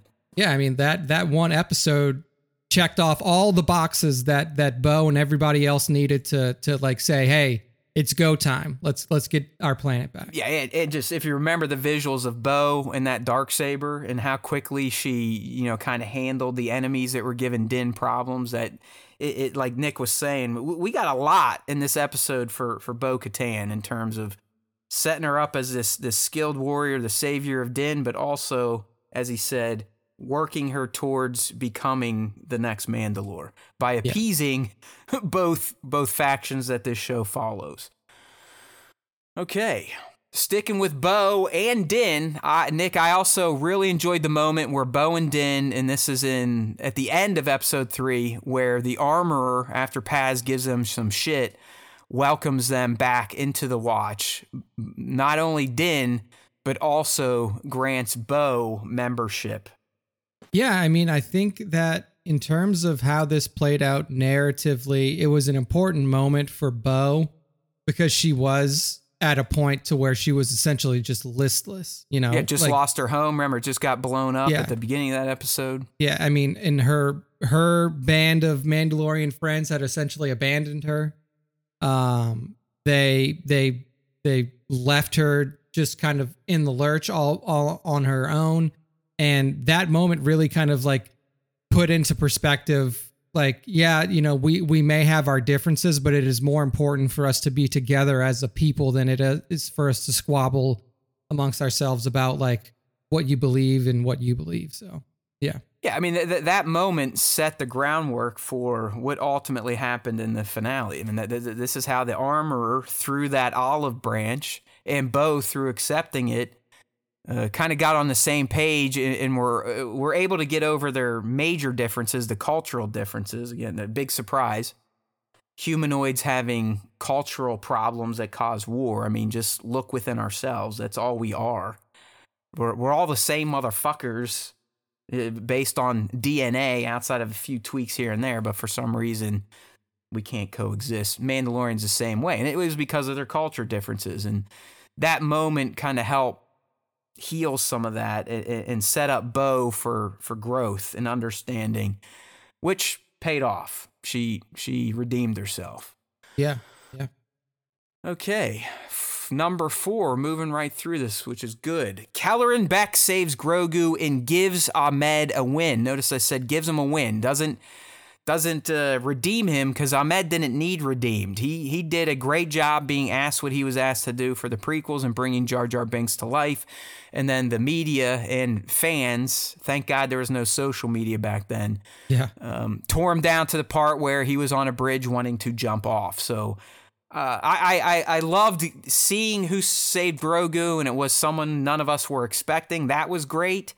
But really, on a human level, it was awesome to see that man get a fucking win from Star Wars. Yeah. Yeah. I mean, it was, I think they started to kind of fold Ahmed back in a kind of a small way with the Jedi Temple challenges, kids show on Disney Plus. Obviously, Ahmed had been kind of like a staple on the celebration scene for a few years up to this point, after he had like come to terms with his role in Star Wars.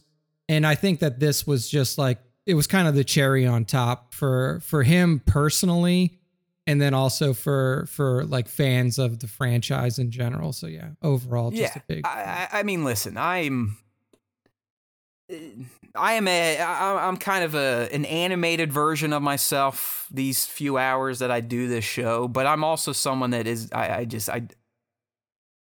guess I am an angry person. I'm very pessimistic. I'm somewhat antisocial. Sometimes I'm one of these people like, screw everyone else. Who cares? I hate humans type of deal.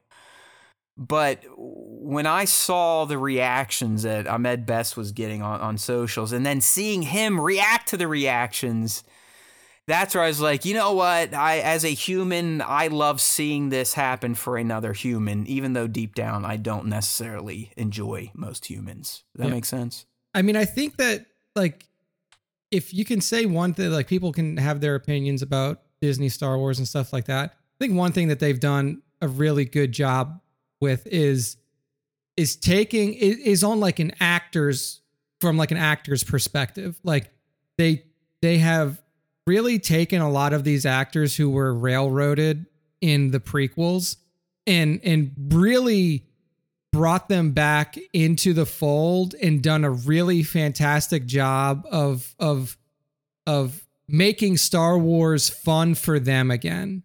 Like, this with Ahmed Best. I mean, just with Hayden Christensen coming back in the Kenobi. In the Kenobi series. And even with, I mean, I don't think that to the degree that Ahmed and Hayden experienced it, but like even just bringing Ewan back, like bringing Ewan back to the role of Obi-Wan Kenobi and really kind of doing that character justice in the the post Rots world and giving him his own series and how that played out. Like, I think that they've done a really good job of like taking some wrongs, quote unquote, from the prequels and doing them right. Well, yeah. I mean, the other thing, and I don't want to go too far into it because the people that don't like what they call wokeness will be upset, but Disney, whether you people that don't understand inclusion or not, they've done a great job at inclusivity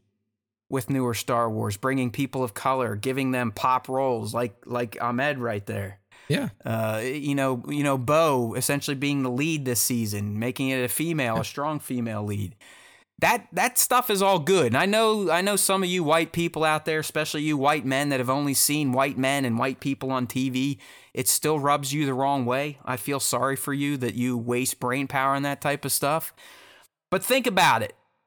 For us, all we've seen our whole lives are our kind on TV, being heroes, warriors, saviors, gods.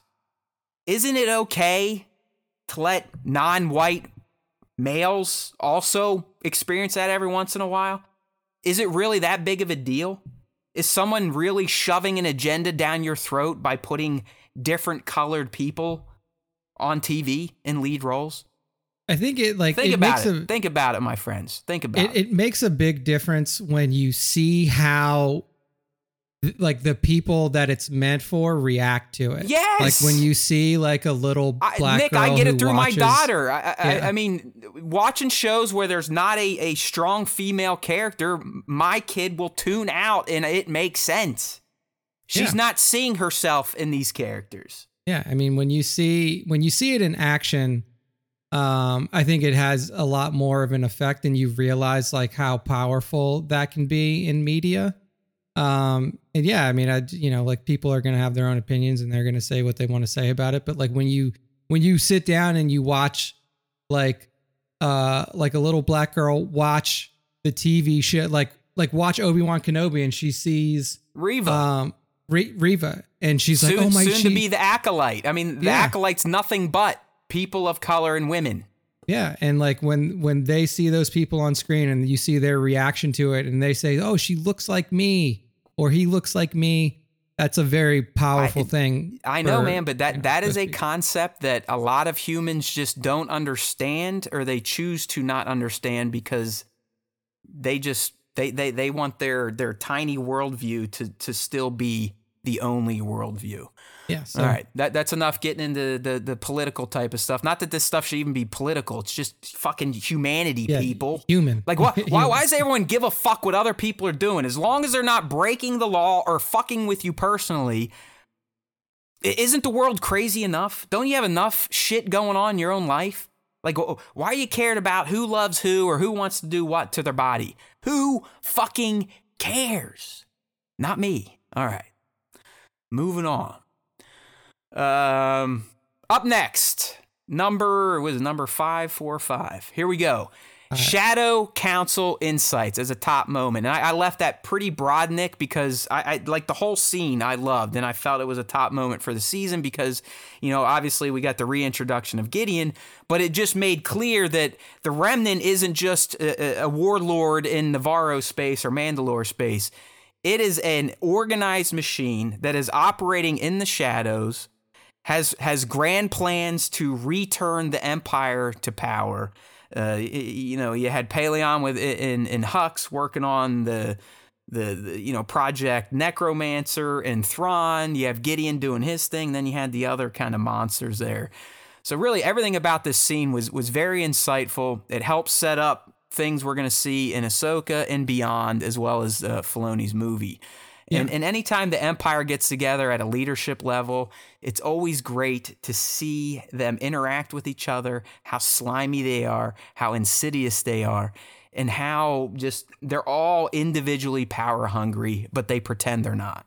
Yeah, I mean, and it's also the first time that we have like true confirmation from the horse's mouth, like what the Empire is like, what their long-term goals are, like what their game plan is. Like, they are the rebels at this point in time. They're meeting in secret to take down a bigger machine. Yeah, I mean, up to this point, it's been purely speculation. Like we've only, like the only leader of the Imperial Remnant that we've seen in the Mandoverse has been Gideon, and up to this point, his motives have been largely unknown. We're just like, well, he's just fighting to take control back. That's all we could really say. And after the Shadow Council meeting, we now have a more concrete idea of like how they're going about that. What are they scheming? Like, what was the purpose of the cloning program that we saw initially? What is their long game beyond that? Like, that gives us like a lot of insights and a lot of information into like what the next 15 years of this galaxy could look like. Because realistically, we still have 20 plus years until we get to easy the sequel trilogy timeline. Right. If not more. And shit always changes. I just read something, I think it was official, where they're saying season 1 of The Mandalorian was only 5 years now post ROTJ instead of 7. It was supposed to be 7. So who the fuck knows? Yeah. I think the only number we know for sure is that TFA takes place something like 38 years post Jedi. I think that's something you can count on. Yeah. So, but you are right. It's 20 plus years, even beyond what we've seen so far. Yeah. So there's a lot of time to cover, and in that time, you have to there's a lot of action that needs to happen. So seeing at least the ideas in the like the long reaching plans that the Imperial Remnant has for the first time was definitely a top moment. Yeah, and you got to wonder now, Nick, because you are right. There's many years ripe for storytelling, but will this season's and some of the negative buzz around it, will it affect storytelling? Will it limit? Because we know Lucasfilm will do it. They killed the whole a Star Wars story fucking project after Solo. They scrapped other films, so I don't know. Hopefully the numbers look good, but we know Disney is struggling money-wise. Their stock has just been shit this entire year, like most stocks, but Disney in particular has nosedived. And I mean, it's not great too. If you haven't heard, the entire Writers Guild Association is now on strike. I mean, that's right. That happened last night. Yeah, last night. Like, I know that this largely won't affect Star Wars because this is more like, because the Star Wars writing room is like the Star Wars creators write their own shows. So like, I don't think that Dave Filoni is involved in the strike. I don't think that Jon Favreau is involved in the strike because while they are members of the Writers Guild, they will. Well, here's the deal, Nick. They will strike, but their projects are in the can. I mean, season 3 is done, Ahsoka's done. So, and I actually read today, Tony Gilroy has come out and said they finished the season 2 finale script last week, so the strike will not delay that either. Here's the problem. When it comes to unions, especially in entertainment, if one goes out, the others kind of have to not cross the line. So, and I mean, they still could shut down productions, is what I'm saying. Yeah, I mean, the Writers Guild named Disney as one of the main reasons negotiating partners that they were trying to get a deal done with. So, like Disney, Sony, Universal, all of these like giant producers of content are included. And I mean, luckily for us, like you said, season 2 of Andor's in the can. And I think that John had even said at some point that season 4 was largely finished of The Mandalorian. So, I mean, we'll see how long it goes on, but it just depends if like the DGA follows suit, if SAG tells the actors to not work. Because it can happen. I mean, when the writers go out, like I said, it usually is a unifying movement across all the guilds in entertainment. Yay. I'll still never forget the one that happened, 15 years ago now, because it killed a lot of good shows. It fucked Lost and Heroes. Those are the two that stand out to me. Heroes was the one for me that I was like, oh, wow, this show just literally died. They obliterated it. It came back, and it wasn't even the same fucking show. It was awful. But I kept watching it because of, Hayden and Grunwald, right? Greggy was in there, Snap Wexley. Yep. But I'm glad you brought that up. I kept forgetting that actually happened because we talked about this a while ago, that this was a possibility, and it happened. You know what? I know a lot of people, they have certain opinions on unions. Some unions I think are egregious, like the auto unions and shit I used to have to deal with up in Detroit, and why the auto industry almost folded. But some unions I do think make sense, and this is one of them, because if you read the negotiations, I mean, the streamers are essentially like, fuck all you people, we'll just get AI. Like they literally like one of the main talking points that the big corporations didn't agree to was that they can't use they can't use AI to write shows. They can't use Writers Guild members writing to train AI. A lot of it was around AI. Was hey, you can't replace us with artificial intelligence. Yeah, see, the streamers want stuff to be done automatically and cheap, where the writers want to be paid for their art. Yeah, that's where we're at. Like when Netflix says no, we won't respect your desire to not be put out of a job by AI, man, that's kind of tough. That's kind of tough. Yeah. And that is. Yeah, and I'm with Bat. I really do think everything's probably going to come to a standstill. I just hope that now that they announced Dune 2 coming out in November, I hope that stays on. I mean, track. all of the like the late night shows already are off the air. Yeah, they're done. They're done. If you're a fan of like Jimmy Fallon or any of the other like late night television shows, time to catch up on some of that shit on your list. One that I have to talk about. I know we're a little off track here, and I want to get back on track because I don't want to do a long one, but I have been putting this off because we've had to get right to Star Wars. But my God, Nick, Shrinking on Apple TV Plus, starring Harrison Ford and Jason Segel, just may be the best written series I've ever experienced in my life. And I'm talking from like a comedy, but with some dramatic elements perspective. Yeah, I have heard good things about that. Harrison Ford is amazing. He plays a fantastic, crotchety old curmudgeon.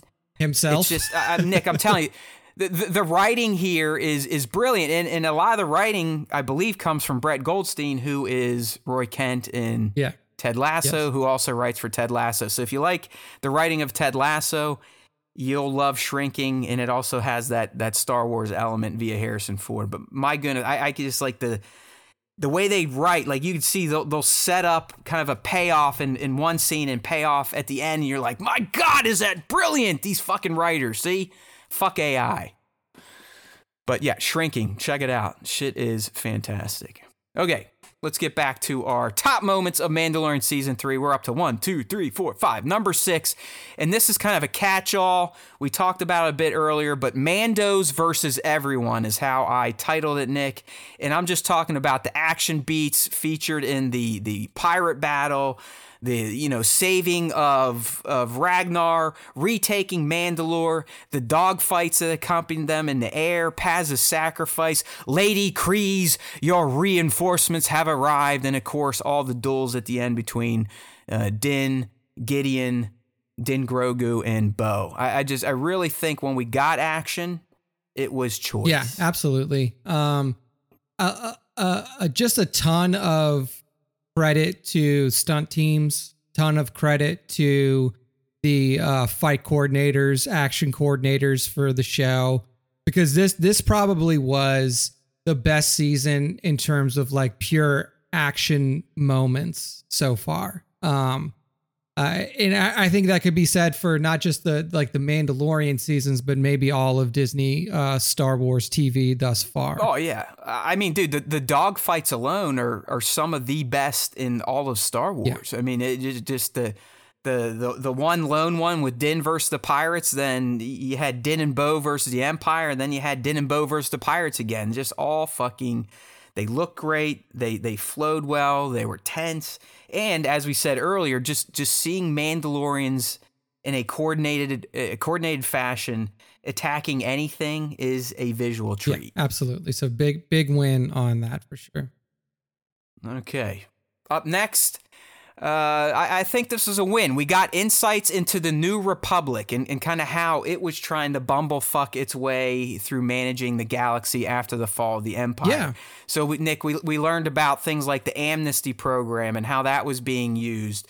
We met Adelphi Squadron, and we learned how the New Republic is so bogged down in red tape that they already can't really take care of threats unless you're a member planet. And even then, you got to take a ticket and wait. Yeah, I think that one thing that Star Wars has always done a pretty decent job of was kind of looking into the political structure, whether it be the bad political structure of like the Empire, First Order, and the good political structure of the Grand Republic and the prequels. And now we're kind of getting that with the New Republic and seeing that like, hey, I think the message all around is like government is imperfect. Like it doesn't matter what your intentions are. Like obviously if your intentions are bad, like the Empire, then you're going to have some bad shit going on in the background. But even if your intentions are good, like the New Republic, there is a reality to the fact of trying to govern and manage the needs of dozens, a galaxy, if not hundreds of planets. A galaxy, not just a few planets. We're talking about a galaxy. Yeah, hundreds of planets potentially. I mean, it's impossible to have a response to everything. And seeing that via Kane as a spy within the amnesty program and her dealings and surely what will happen further with her character.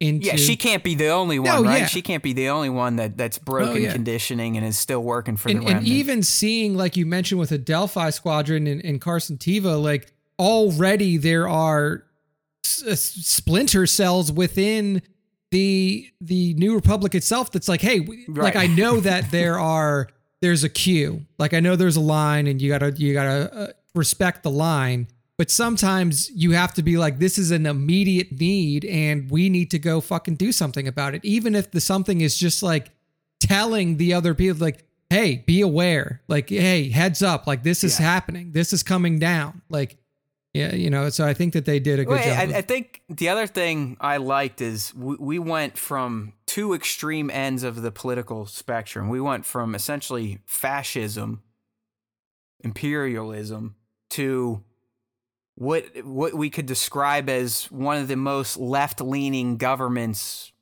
of all time. Yeah. I mean, Mon Mothma was so progressive. She's like, we don't need an army.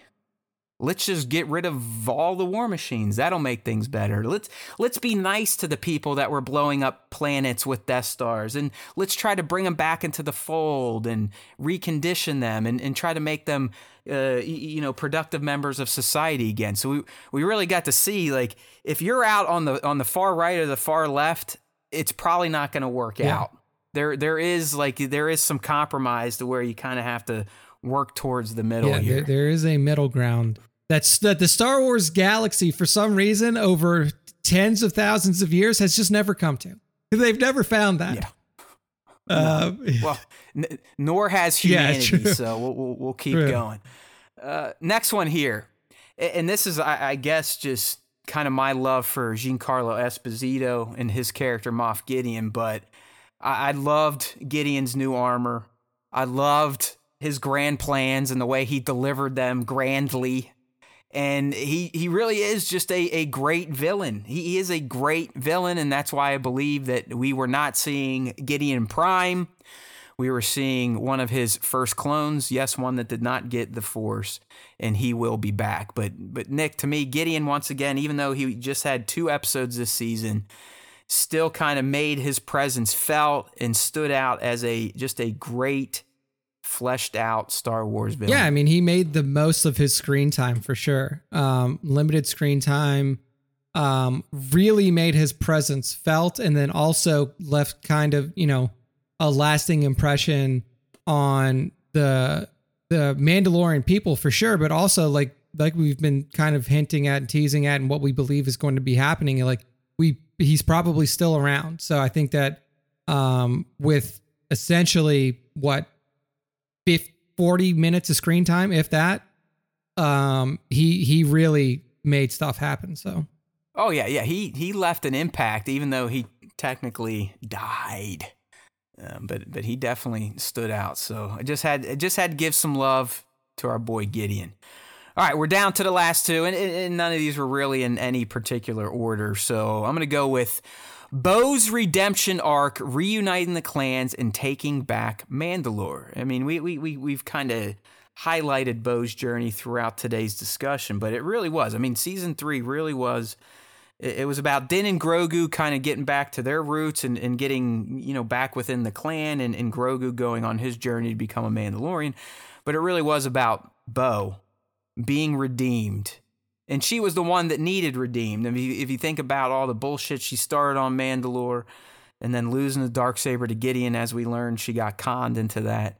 And then failing in her second bid to get the Darksaber when Din retrieved it. So I really appreciated watching Katie's Bo go through this season as an angry, lovely-looking, red-headed princess on a throne, getting ready to, shoot piss and vinegar at anyone that came in, to a true all-around embrace leader of Mandalore. Yeah, I mean, I think it may have gone a little bit differently than we thought, because I think that we we were probably thinking on it pre-season 3 on a more grand scale. But it played out in a fantastic way. And I think I think a lot of it had to do with respect, which is something that Bo never really had, you know?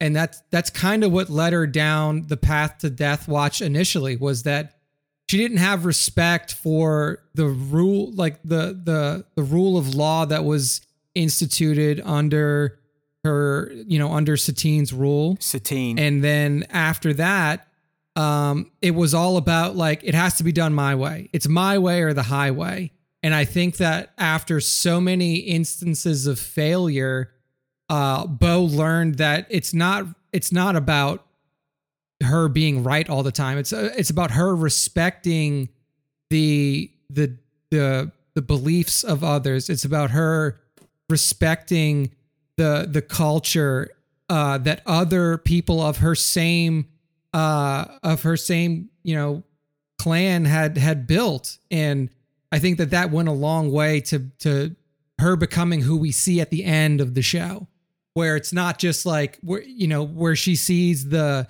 Creed Mandos and is like, what is this bullshit? None of this under my watch, you know? Like, she's learned that respect for other people's culture, respect for other people's beliefs was an important part of being a true leader of a massive, gathering of people. So, yeah. And Nick, what they're going to be printing on bumper stickers, Mandalorians are stronger together. Yeah, right? 100%. She learned that too. Okay. And their last moment for season 3. It's getting a little sad. Goodbye, Mandalorian. It's been real. Shit, it probably won't be till, we'll be lucky if we get season 4 and 24, I think, at this point, especially with the strike. But the last moment here, Jaren officially adopts Din Grogu, and their narrative slate is clean. So, listen, I know it's not Nick's cup of tea, but I love the Din and Grogu thing. Like, that's the heart of the series for me, and it's okay that they weren't the leads this season. They still were the heart, okay? They might not have been the brain, but they were still the heart. So I just, it was touching to see that we've now gone from this guy that took Grogu on as a job, gave him up, thought about it, took him back, got him back to his people. He came back, and now they truly are an official family. But more importantly, like I said, the narrative slate is clean. So we don't have to worry about these quests anymore. He no longer has to worry about finding Jedi. He no longer has to worry about redeeming himself in the living waters. They can just get out there and start kicking ass and taking names again, which is going to be good for us fans because A, we're going to see them kicking ass and taking names, but B, through Din and Grogu, kind of like R2 and C-3PO, we are going to be exposed to more lore of what is happening during this time period in the galaxy, and that's exciting. Yeah, I think you made the perfect analogy there with R2 and 3PO. Like Din and Din, as they are now known, Din squared. They're the connective the Dins. They're the connective tissue of this part of the universe, of the Mandoverse. And it's important for them to have that bond. And now the bond is made official even in the eyes of their own people. And I did that's kind of why I was always pushing for it. Din Djarin cannot be the leader of Mandalore. He can't do it narratively because then he's stuck there. You can't be the leader of Mandalore and also be a planet hopping carouser that just runs around and you get to see all of these different aspects of the Star Wars universe through their eyes. If you are the leader of Mandalore, you have to be there leading people and then in governing. And what they've done with him in Grogu was the perfect opportunity to both have them be truly Mandalorian, but also have them be truly independent of the needs of a Mandalorian leader. So I think that the way that they handled it was really well done, and it sets up their adventures for seasons and seasons to come. So yeah, very happy with how that played out. Yeah, and that's that. There you go. SWTS's top moments for The Mandalorian Season 3. It's been real. It's a little sad. It is sad putting the Mando to bed. I do love that franchise. This season, it might have lacked some of the punch and excitement and reveals that we've come to expect, but I still think it was a worthy season, worthwhile. It definitely moved the goalposts. I mean, no more bullshit to deal with. We can get right into what the fuck was the New Republic doing during this time? What was the Remnant doing during this time? What's Thrawn doing during this time? And how do all them mix together to produce the Resistance and the First Order by the time the sequel trilogy comes around? So that's good. I'd give season 3 probably about an 8 out of 10 if you wanted me to review it. Not my favorite, but also still top-notch Star Wars lore being delivered. Yeah, I agree. I would agree with that rating. I think it's probably like a solid 8.5. I think what it does better than the other ones, and I think, obviously this was intended, is it kind of closes the chapter. Like now we are truly on to like a new page, you could even say like a new book of the Mandalorian seasons from here on out. No, you're exactly right. And that's kind of what we were making, that point last week we made with how this season and the finale ended with that circle fade. That is a thing in Star Wars that signals like this phase is completed. Yeah. Like it's done. So that book is written.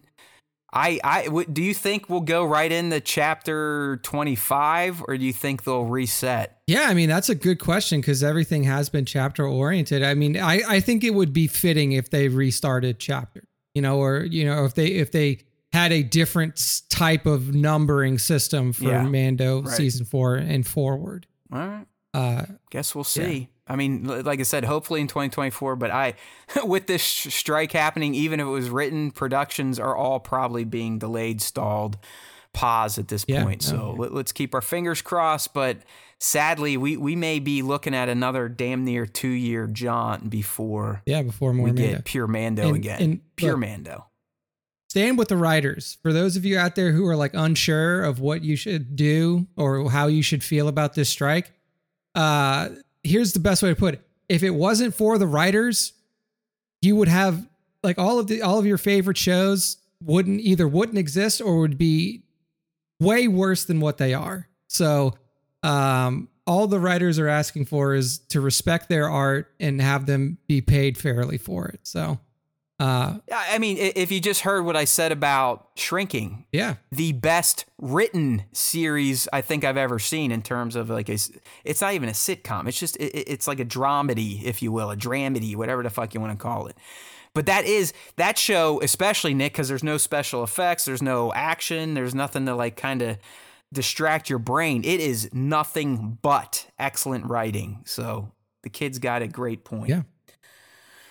All right, let's kind of move things along. This next one, Nick, nothing really to spend too much time on, so we can quickly get to the fan segment. But I thought it was funny that Damon Lindelof finally just came out and was like, yeah, I was in the fucking Star Wars universe, and they asked me to leave. It's like, Jesus.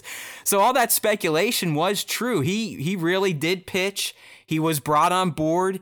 He turned in a script, and they told him to go fucking pound sand. So it's pretty impressive that he copped to it. Yeah. And this was in an Esquire interview, Nick. He said, essentially, they asked him like, hey, did you ever, get close? Was any of this true? And he's like, listen, I was in more than talks to join the Star Wars universe. I joined the Star Wars universe and was asked to leave. It's ooh. I'm going to say this. His idea sucked. Like, yeah, because it's starting to sound like this Jeff Snyder guy, because Nick's moving into the next part of this story. Jeff Snyder from the Hot Mic podcast has been the one that's kind of been breaking news on this for months now. Damon was attached, this other writer, Sharmino Bachinoy, it's all kind of panned out. So what Nick is saying, apparently Damon's, one of the reasons he was asked to fucking go work at the Citgo was because he wanted to position a 60-year post-Tross movie in which Rey and Nick, I don't know how much you read into this. They were thinking of Rey being played by a Helen Mirren type. That's who they kind of had in mind. So that's where let me read the setup and then we can go into it. So again, this comes from Jeff Snyder. From what I understand, it was 60 years after the rise of Skywalker. Obviously, this changed a ton. Lindelof's was set 60 years down the line, but now we know that Daisy Ridley is coming back as Rey, so it's not going to be 60 years later. It'll be like 10 years later. What I heard was, when it was the original idea, the original actor that came attached, everybody thinks that was Yahya Abdul-Mateen II. It wasn't, and I actually got that confirmed recently. It was supposed to be an older Rey training two Jedi, a man and a woman. Both would have been people of color. Now, they didn't go out to this actress, but she was the comp. She was not offered, but she was on the casting list as ideally who we want, but it doesn't mean the prototype person is the person.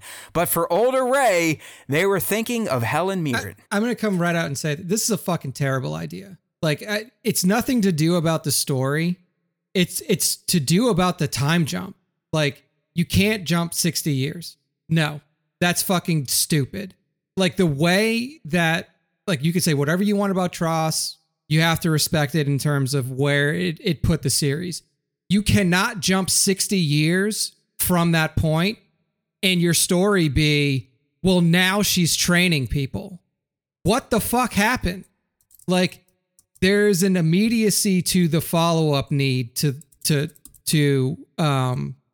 Tross. She gets the books. She is officially a Jedi. Boom. You are crowned Jedi from all of these spirits that just helped you overcome the greatest evil that the world has ever seen. And you want to jump. She's technically not even a Jedi. Yeah, she's not, she's whatever she is. She is the new prototype for Force users. And you want to jump 60 years ahead of time and your story is she's training two people? That's fucking dumb. Yeah. It's too much. It would be too much narrative to just happen off screen. Yeah. You know what I mean? You can't. And what, listen, some of you may be like, well, Acolyte's 80 years before Phantom Menace. Well, that we already know what's happening up in Phantom Menace and that type of stuff. Everything that, that from when the Acolyte happens, you're going to cover story that's going to get you to when when TPM happens. That you're filling in story gaps. What he's doing, what Lindelof would have done was you now have to fill in 60 years of gap of what was Rey doing after she got these books.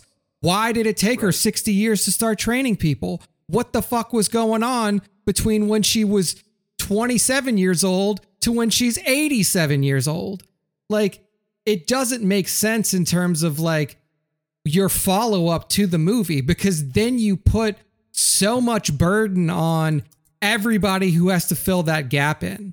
It was a terrible idea from the jump, and them asking him to leave at the point where they asked him to leave, now, good move. I'm so glad that they didn't do this.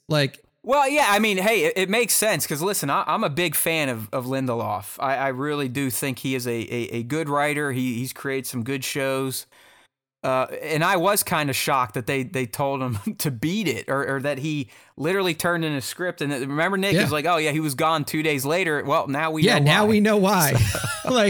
They literally were like, what? Did you see how the other movie ended? She just got the books. She just got the okay to hey, you are now the future of the Force user generation in this galaxy, and you want to wait 60 years to address that? Yeah, so clearly a lot of that has probably been scrapped, if not all of it. You just don't know because they did keep the director. That's the crazy thing. The director stayed. The only person gone were the writing team, and they brought in Stephen Knight to finish the things out. So does this mean now, will Finn be involved? Nobody knows. No one knows how much the original script is going to be maintained, but clearly they've already made a drastic shift, and that's just in the timeline itself. It went from 60 years post to 15. Yeah, with Daisy coming back, obviously you can now use an appropriately aged Rey, and you don't have to completely recast the role. And you can now address the immediacy of what is happening in the galaxy. You know, like this is the first time in the history that we've seen in terms of like visual medium in Star Wars that the greatest threat to the galaxy is no longer in play. Palpatine, he's gone.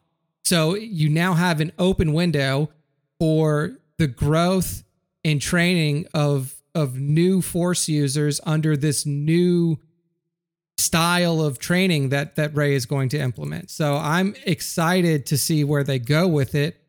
And I'm excited that they're not going to completely skip over the development of an entire generation of Force users under Rey. So that's my thought on this. Yeah. Probably a good move, even though I like Damon. But yeah, now that this is coming out, the cat's out of the bag. Probably a good move by Lucasfilm there. Now, the best move would be just getting the fucking movie made so we can go to the movies and see a new Star Wars movie that isn't from 1983. Again, this writer's strike is not going to help that happen. So hopefully this all ends quickly. Not at all, considering Stephen Knight had to come in and rewrite most of it. So he's probably taking a break currently. Yeah, he's on the picket line. Whew. All right. So those are all the current topics we have for you today, which means it's time for the fan segment. That's right. We are the only Star Wars fan podcast that has a dedicated weekly fan segment. Get involved. Come one, come all. It's easy. It's no pay to play. All you got to do is follow us, or hell, we don't even care if you follow us. Just look for the prompts on Instagram, because that's our most active social platform. So at Star Wars Time Show on Instagram, you can get involved with the question of the week, as well as our top 5 Star Wars fan artist features. So to start, Nick, we always do the question of the week. So let me go ahead and get some screens switched up. We put the question up on Instagram at Star Wars Time Show.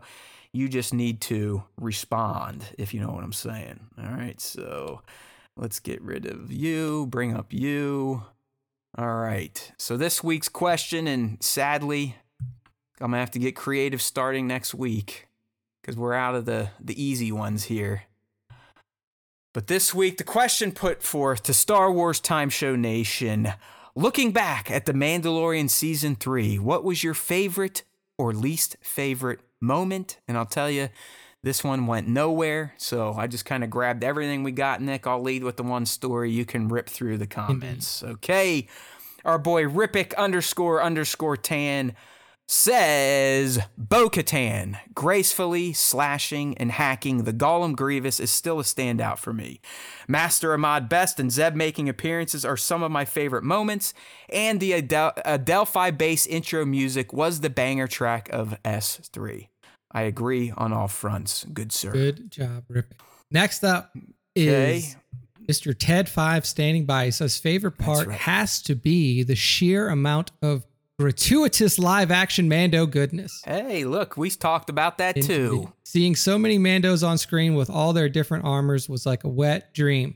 It was. They really did a good job of diversifying. Hey now, buddy, what's Ted doing after he watches an episode of sounds like he's of the smoking a cigarette. Mancel472 says, for myself, my favorite parts of season 3 was seeing the rise of Bo-Katan from a worn out, bitter, self-loathing ex-leader to the mighty warrior queen she was always meant to be. Being first to the rescue no matter who they are, she saved them, defended them, fought by their sides. She brought the broken factions together and then united them to free Mandalore. I really enjoyed her story, as she has always been one of my favorites from Clone Wars to Rebels, and now hopefully her own series. Hey man, I'd be down for like a Mando, like a true like separate Mando series that kind of like follows the reemergence of Mandalore into Oh, that'd be great too. Or you know, the Din and Bo show where they go out and solve crime on random planets to gain favor of the king and queen. That's right. You know what I mean? Do that. Let's have a whole real quick. Shout out here to Mancel472. He's become one of our strongest new supporters, Nick. This guy shouts out from the top of the roof every week about the SWTS. So kudos to you. We speak your name, Mr. Mike Mansell. We appreciate it. Thank you. Panda Boca says, big fan of Paz Vizsla's story arc / conclusion and seeing how the Mandos operated outside of battle. Paz turned out to be a real one. R.I.P. A.Z. There you go. I like that. Rip Az. Rip Az, not to be confused with Rip Ass, which I need to do here soon. You know, real quick on Pandas, I too really enjoyed how Mandos operate outside of battle. Remember, one of my top moments from the episode where they powwow in the cave to go fight the pirates, it's that type of stuff, those interactions. Yeah. So I agree, Panda. Beautiful. Okay. I'm going to grab the double doozy. It's a duo. Here. It's a duo here. We got the old toy pick. He says, definitely the best think was Grogu saving Mando and Bo in the end. Yes, the big fire save. And then the Darth Dondada says, that's amazing finale. So yeah, That's is. And then last up, we got 2797 Studios. He's in the chat right now.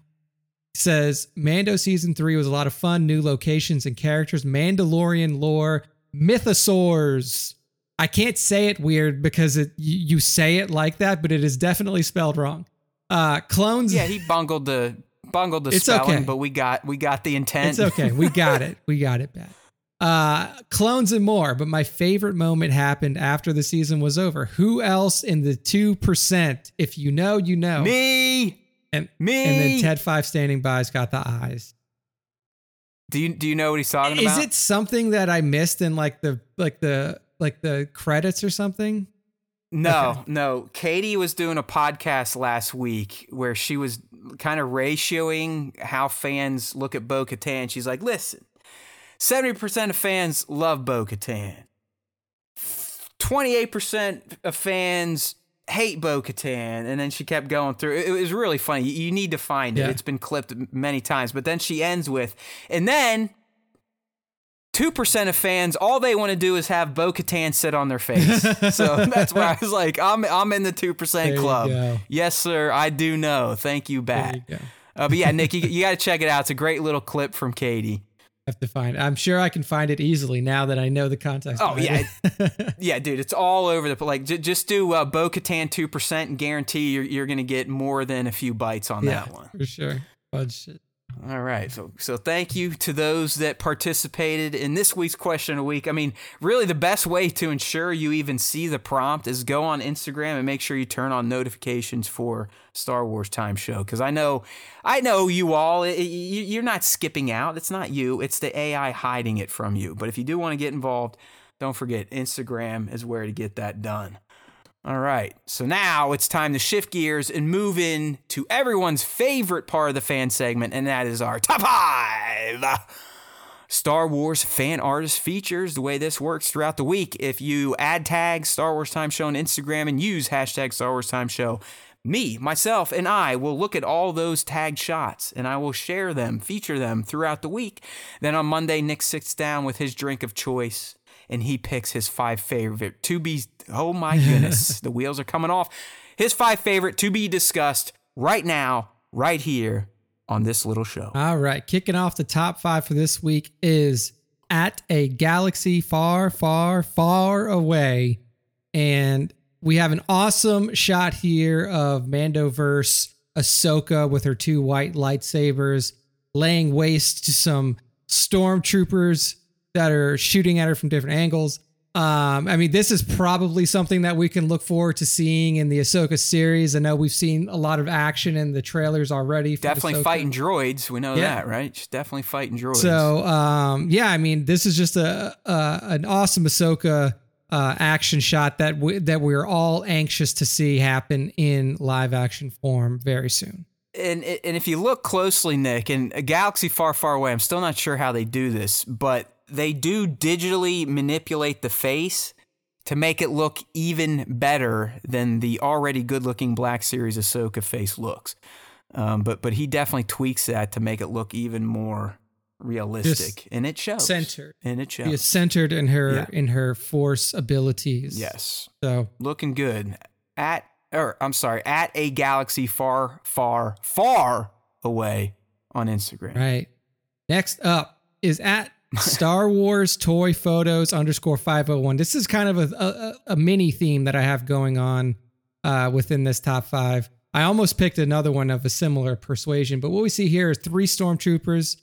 They're probably on like watch break, and one of them, they're all sitting on like a big rock. One of them in the middle has a guitar, and he's just strumming away some tunes. I always like seeing what stormtroopers do in their off time, Like, yeah, they're not sit around the campfire, play some music on the guitar. Yeah, they're not in hunt Jedi mode all the time. They got to have some downtime activities, so it's nice to see them. Yeah, remember, most of these fuckers were conscripted. It's not like they want to be there, so they're trying to make the best of a bad situation. But I'm with you, man. I know the other shot you're talking about too. I think it's from a Chang Smoker, but it's like a rock show stormtrooper, and I'm with you. Anytime we see photography featuring stormtroopers doing regular daily life type of things, they're probably going to get talked about here on the Star Wars Time Show. We like that Star Wars humor or stormtroopers in everyday life type of stuff. Indeed. So this one's at Star Wars Toy Photos _501. And on a similar note to that, we move down to at Dad Fets. Well, I always love sad battle. Sad B1 is what we have here. And man, I mean, again, this is kind of Star Wars outside of the battlefield that we're looking at here. So what we see here is a B1 that is completely in the fetal position on a couch inside of a house. Fucking wrecked, man. Like, just wrecked. Emotionally wrecked. You can see a bottle of alcohol on his table and others strewn about. Yeah, right. There's bongs down there, right? Like there's he's got fucking pipes. He's got booze. I mean, this B1 is not having a Roger type of day. He is self-medicating to the extreme. And hey, this is the reality of life after the battlefield, right? You come back home, you have to deal with the trauma of what you witnessed, and that even applies to droids. It really is.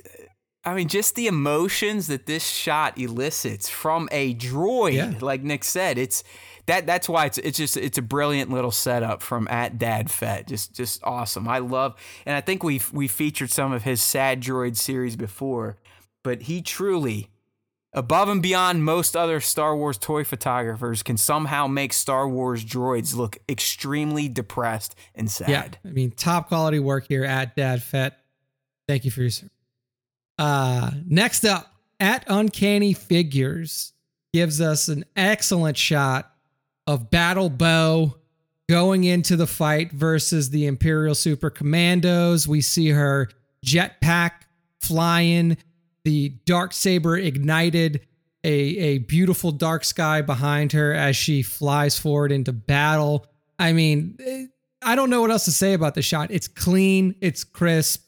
It's Bo-Katan it's Uncanny Figures, man. I mean, he's one of the best in the business when it comes to 1/6 scale and in composite work. I mean, every time he does a shot, it very rarely looks like a figure, and it very rarely looks like a picture of a figure. It looks like promotional material you would get from Lucasfilm. Yeah. Something in Star Wars Insider, the concept art, whatever. It's always top notch. In fact, I think we also, just on our regular features, featured one where he remade the Bo-Katan poster from season 3 using the figure. Yeah. And again, it looks like an official piece of Mandalorian marketing from Lucasfilm. Right. Beautiful stuff. At Uncanny Figures on Instagram. Make sure to follow.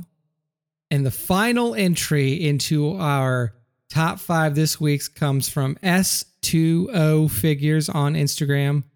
And it's a scene recreation. It's a scene recreation of the iconic save from little baby Grogu himself. It's the moment where Daddy Din Djarin's in the back.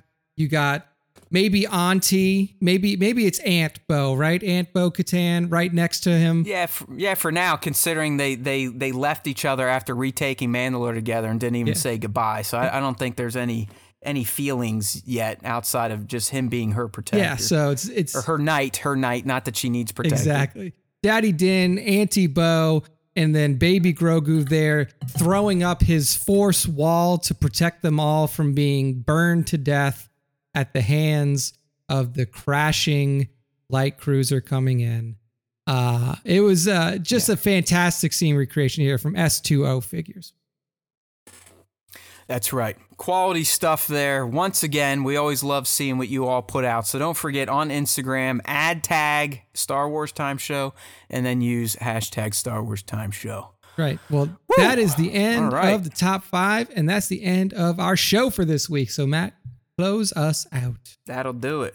I got to start hitting all my buttons to get this thing ready to shut down. There we go. I think I'm at least at a point, Nick, where I'm not going to have to hit always to get to the right end bumper bump. But as Nick said, it is time for 262 to go to bed. So what we need you to do is to just keep beating that Star Wars time drum. Beat it like the Mandos did at the founding ceremony. Do. Star Wars time show. You must listen to it, even if you don't like Star Wars or the two white guys doing it. How about that? You like that? That's our new jingle. But in all reality, we love you. Those that come and play with us on the live stream, we appreciate you. We like the comments and all that fun stuff. But let's keep it going. Let's build this audience back up. We're in another rush right now. I don't know why. We kind of dipped during Mandalorian, but here towards the tail end, our listens have nearly doubled again. So if you are new and you're listening, you dig this type of stuff, don't forget to like, comment, and subscribe on YouTube if you're not already subbed up. And also don't forget, if you are on a podcast platform, to give us a rating and review if they allow that, because that goes a long way for us when it comes to the AI overlords that are legitimately out there right now dictating what type of content you other meatbags should be looking at.